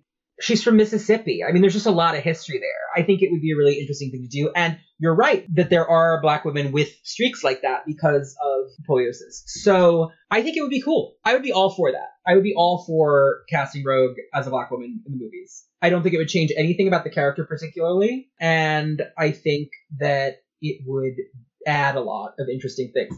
The only thing that I think is tricky is if you want to keep her terrorism backstory. Yeah. Then the optics of it might not be the best. I do think it would be a recontextualizing of the character because the experience of a Black girl growing up in Mississippi is going to be very different from a white girl. So there's going to be some changes, but I'd be interested to see what those changes were and how a qualified team of writers would work through them. It would have to be very careful about like who you had designing that. Doing that. Yeah. Yeah. At the very least, I would love to see like a Black writer do that as like an Elseworld comic. Yeah, like a something like that. That'd be super interesting. That would be really cool. Yeah. Actually. Just to give us that take in some fashion. But yeah, I'm for it in the movies if they are careful about the implications of the character because she was a terrorist, and there are a lot of, and we've been talking about this a lot, there are a lot of psychosexual implications to this character, and so you just need to be careful about that stuff, particularly if you are white people writing it, which a lot of the people who are going to be working at Disney and making these decisions are going to be. So, I mean, I would hope that, because the thing is, like, with Black Panther, they're going to hire a Black person to write that, but in an ensemble team movie, it's unfortunately less likely. Yeah, you just don't know that that's going to happen, and I do think that you would need to be very, in general with the X-Men, I think you need to be really careful. As Chris Claremont has said retrospectively, if you look at the new hardcover of God Loves Man Kills, he has taken the N-word out because 40 years later, almost, he thinks it was probably a mistake. These metaphors are dicey, and I think that it would be very... I've said this about, like, the idea of race-bending Magneto and Xavier. I just think there are a lot of ways you could step in it if you're, like, a white person adapting this material and don't think about it enough. Yeah. With Rogue, I think it could be really cool if it's thought out well. More to the point, like, I'd like to see certain Black characters in the X-Men comic, because the thing about these MCU movies is, like, they're branding activities, right? They're branding exercises. So they want the characters to look mostly like the characters in the comics. So there's that issue. What I would really like to see is I would like to see more Black women characters in the X universe become more prominent. They're going to announce X-Corp soon, hopefully, and that presumably is going to star Monet and Warren. And Monet is a brilliant character, Black and Arab. Lots of interesting stuff you can do with that character. Frenzy is in Sword. I would love to see her become more prominent. I'd love to see them do stuff with Tempo, who's a cool character they've never done a ton with. Risque is Afro-Latina, and she's back in Sword. There's a lot of characters you could do stuff with who haven't been explored to the extent that they could be.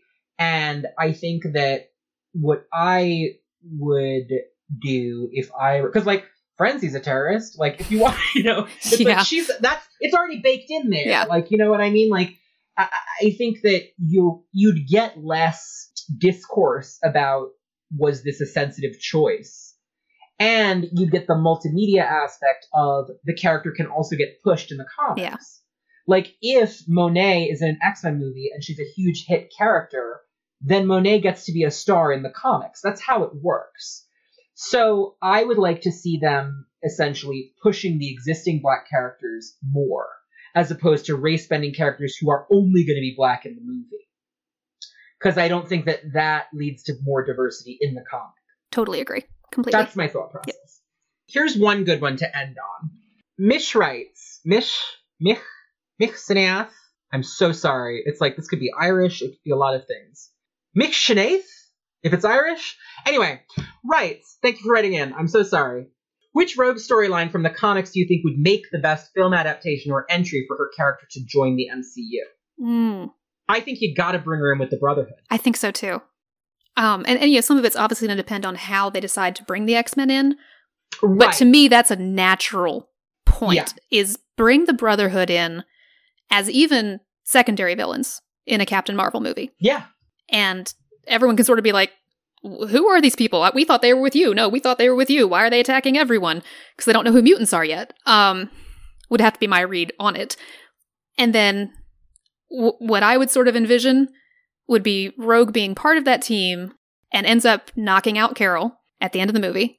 I don't think you do the amnesia plotline again. No, because they already did it with Carol in a different way. But you depower her, and that could be an interesting thing for her to have to work through. And then I think that your end credit scene is Rogue approaching the X Mansion. Yeah. I think it's that. I think you take that frame from 171 where Colossus opens the door and you're like, I think that's your end shot for the movie. I actually would steal the Wonder Man thing from the Avengers, because who cares about Wonder Man? Not to be rude, like, he's a fun character, but the problem with having her do it to Carol as Captain Marvel is that Captain Marvel has the Warbird powers, like the laser blast and things like that. So it doesn't quite scan. And also, they're just not going to take Carol out of commission. She's too valuable to the brand at this point. So I think you introduce a character like Wonder Man. And then that makes sense. And then have Rogue take those powers, but make sure that she is Carol's rival. Have Carol and Wonder Man be besties or dating or whatever. Yeah. You know, like, do that and make it so there is a personal vendetta, but it's not exactly the same as in the comics. As you said, it depends on how the mutants are introduced, because there's a couple different ways they can do it, right? One is, it's a new thing. Mutants. The other is what I would prefer that they do, which is mutants have been here all along and you all just forgot because of Xavier or someone. So, like, retcon them in. It was suggested on Twitter when I was talking about this once, like, someone said how you would start or end the movie that leads into the X-Men, basically, is like, you would show us again really famous scenes from the MCU, but use CGI or, like, digital post-up to put, like, Storm in the scene or Wolverine in the scene, and they were there, but because of something, and you could steal Moira X, you could do lots of things. Like, you could open with essentially the beginning of House of X when Xavier announces Krakoa to the world, and then suddenly everyone could remember the mutants who they had forgotten while Xavier and Moira were setting up Krakoa, or something like that. Yeah. You could do that. I think that would be smart, because it would be awkward at first, but after a couple movies, people would just deal with it. It also, I just don't see how you can build to the X-Men people like if you start at the beginning of the X-Men story now. No, I think that'd be way too hard to weave in. They want to get to the 90s type team. Like, they want to get to the cartoon. You know what I mean? And you need, like, 20 years of X-Men stories to get you there. They don't want to start with Scott and Jean and Bobby and Hank and Warren in little uniforms. No. They just don't. No. And no one really wants to watch that. They want to watch Storm and Wolverine and Nightcrawler do stuff. Yeah. I sure do. You know? Right, same. But at the same time, I don't want a retread of the 2000s movies. No. I want it to be totally a new framework. And I want it to have the weight of the history behind it. I don't want the X-Men to be new. Personally, I just keep them separate from the MCU entirely. I don't think they're going to do that. They're not going to do that, but I would be fine with that. They spent $1 billion buying the rights back, so they're going to integrate it. Some people think that they're going to do it via WandaVision. In the MCU, it's like Wanda brings the mutants here instead of Wanda gets rid of the mutants. I would hate that because fuck Wanda, but that's my personal take. I'm actually excited about WandaVision because there's no reason to hate the MCU Wanda. No, She's fine. she hadn't done anything wrong. She's kind of bland. I think Elizabeth Olsen's good in the part, but like she's kind of just Jean Grey. Like there isn't really there is no chaos magic. There hasn't been anyway. Yeah. Like the special things about Wanda. WandaVision seems like it's playing on that. I'm mostly just excited because Monica Rambeau's in it, and she's my favorite Avenger. And Catherine Hahn seems to be playing Agatha Harkness, which is deranged, but that could be really... Like, hot Agatha Harkness is even crazier than hot Aunt May, but it could be fun. Who knows? In any case, yeah, there's, like, speculation that maybe Wanda and, like, the multiverse of madness with Doctor Strange, and, like, they're going to end up merging the world with a world where the mutants have always existed or something like that. Which, you know, whatever. They're going to find some way to do it. But yeah, I would bring in Rogue as a bad guy in one movie and then have her defect. Sort of like they did with Nebula in the Guardians movies. Yeah. But with Rogue, it's easier because she doesn't want to be evil. Yeah. So, like, you can fix it pretty quick. And you could do fun stuff with Mystique and Destiny. And have them actually be lesbians, which would be awesome. Yeah, have them be lesbians, right. And Destiny's never been in a live-action thing, so that would be fun. She's a cool character. I imagine you would, since, like I just said about Aunt May and Agatha Harkness, I imagine it would be the X-Men Evolution version of Destiny, where she's just like a hot lesbian mom from the 90s, as opposed to... I'm okay with that. Yeah, she doesn't have to be ancient. I mean, you know, it's fine, whatever. Just make her immortal like Raven. I don't care. Yeah, that's fine. You know? With the sliding timescale, at this point, she was like 130 or something when she died, so it's clearly part of her mutation. Well, Cass, do you have anything else you want to say about Rogue before we start to wrap up? Oh, goodness. I just love her to bits. I just do. I have been so happy revisiting just everything as I was preparing for this episode. And yeah, I hope that the writers and the movies, if she gets moved into there, do right by my girl. I hope so too. Well, I want to thank you for being my guest. It's always lovely to chat with you. We have worked together for a very long time. It's been a while now, I know. You are my longest running client at this point, because you were my third client ever, and the two before you I no longer work with. So we've been in the trenches a long time. We sure have. And I have enjoyed every second of it. So why don't you tell the listeners where they can follow you on social media and plug your incredible fantasy series? I will. So yes, my fantasy series is The Avon Cycle. Give Way Tonight came out today. It's available to you in hardcover, audio, and ebook. The series it's set in an alternate ancient Rome with elemental magic. So if you like that kind of power, it's, as Connor said, not wildly dissimilar from mutant powers in a lot of ways. I love thinking about thaumaturgy, particularly, and how things work. I love writing that series. I love the characters. It's a big cast. So if you like, the big cast of X-Men, that should be good for you too. You can find me on Twitter and Instagram at Cass R. Morris. I am very online, so it's a really good way to find me. I'm on Twitter all the time. And on Instagram, I have 2 highlight reels in my stories that are just me reacting to things in Rogue comic books. So if you're wondering what I thought of a particular given moment from her entire history at this point, you can probably find it in those highlight reels. Elsewhere online, I have a Patreon where I do microfiction, behind-the-scenes writing stuff, and lots of rhetorical analysis because I am that kind of dork. And if you've discovered that you enjoy listening to me chatter, I am 1/3 of the podcast team at World Building for Masochists, where we discuss world building in fantasy fiction, and we break apart a lot of different social and political and economic and all kinds of different components of world building and how do we think about these things as writers. So, if you've liked the Krakoa discussions on this pod, it's akin to that, and it's a real fun listen, so I would recommend that too. Please buy Give Way Tonight. Cass worked really hard on it, and I've read it, and it's good. And From Unseen Fire is great, so you can get them both. You can. You've got 2 reads to get you through the dark, and cold winter. They're big ones. They are. They're like Song of Ice and Fire kind of big, so, well, not quite that big, but they're pretty big. They're not complete door stoppers, but you could probably hold a window open, maybe. They're hefty. If you hit somebody with one, it's going to hurt, yeah. Yeah. Thank you for having me on this, Connor, so much. Thank you for coming. I've had a blast. I'm really excited we got to do this. Me too. You can follow Cerebro on Twitter and Instagram at CerebroCast. You can follow me on Twitter at Dream of Organon or on Instagram at Connor Goldsmith. You can find every episode and transcripts of the episodes as I get them up. I hope there are more up now because I did take that week off for the Christmas break, and I hopefully am going to do some of that. We're recording before that, so I don't know if I'm going to manage it. But hopefully there's more at CerebroCast.com, which is the official landing page of the podcast. You can write into Cerebro with your comments, questions, and feedback at cerebrocast@gmail.com.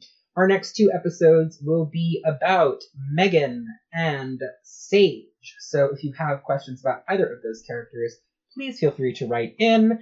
And I look forward to a whole new year of Cerebro in 2021. This is the final Cerebro episode of 2020. Thank you so much for all your support. I had no inkling that this podcast would take off the way that it has. I am so appreciative. I hope to do this for a very long time. So thank you for listening. And until next time, bye and Happy New Year. X-Men. In the 21st century, evil mutants led by Magneto aim to destroy the world. The only hope is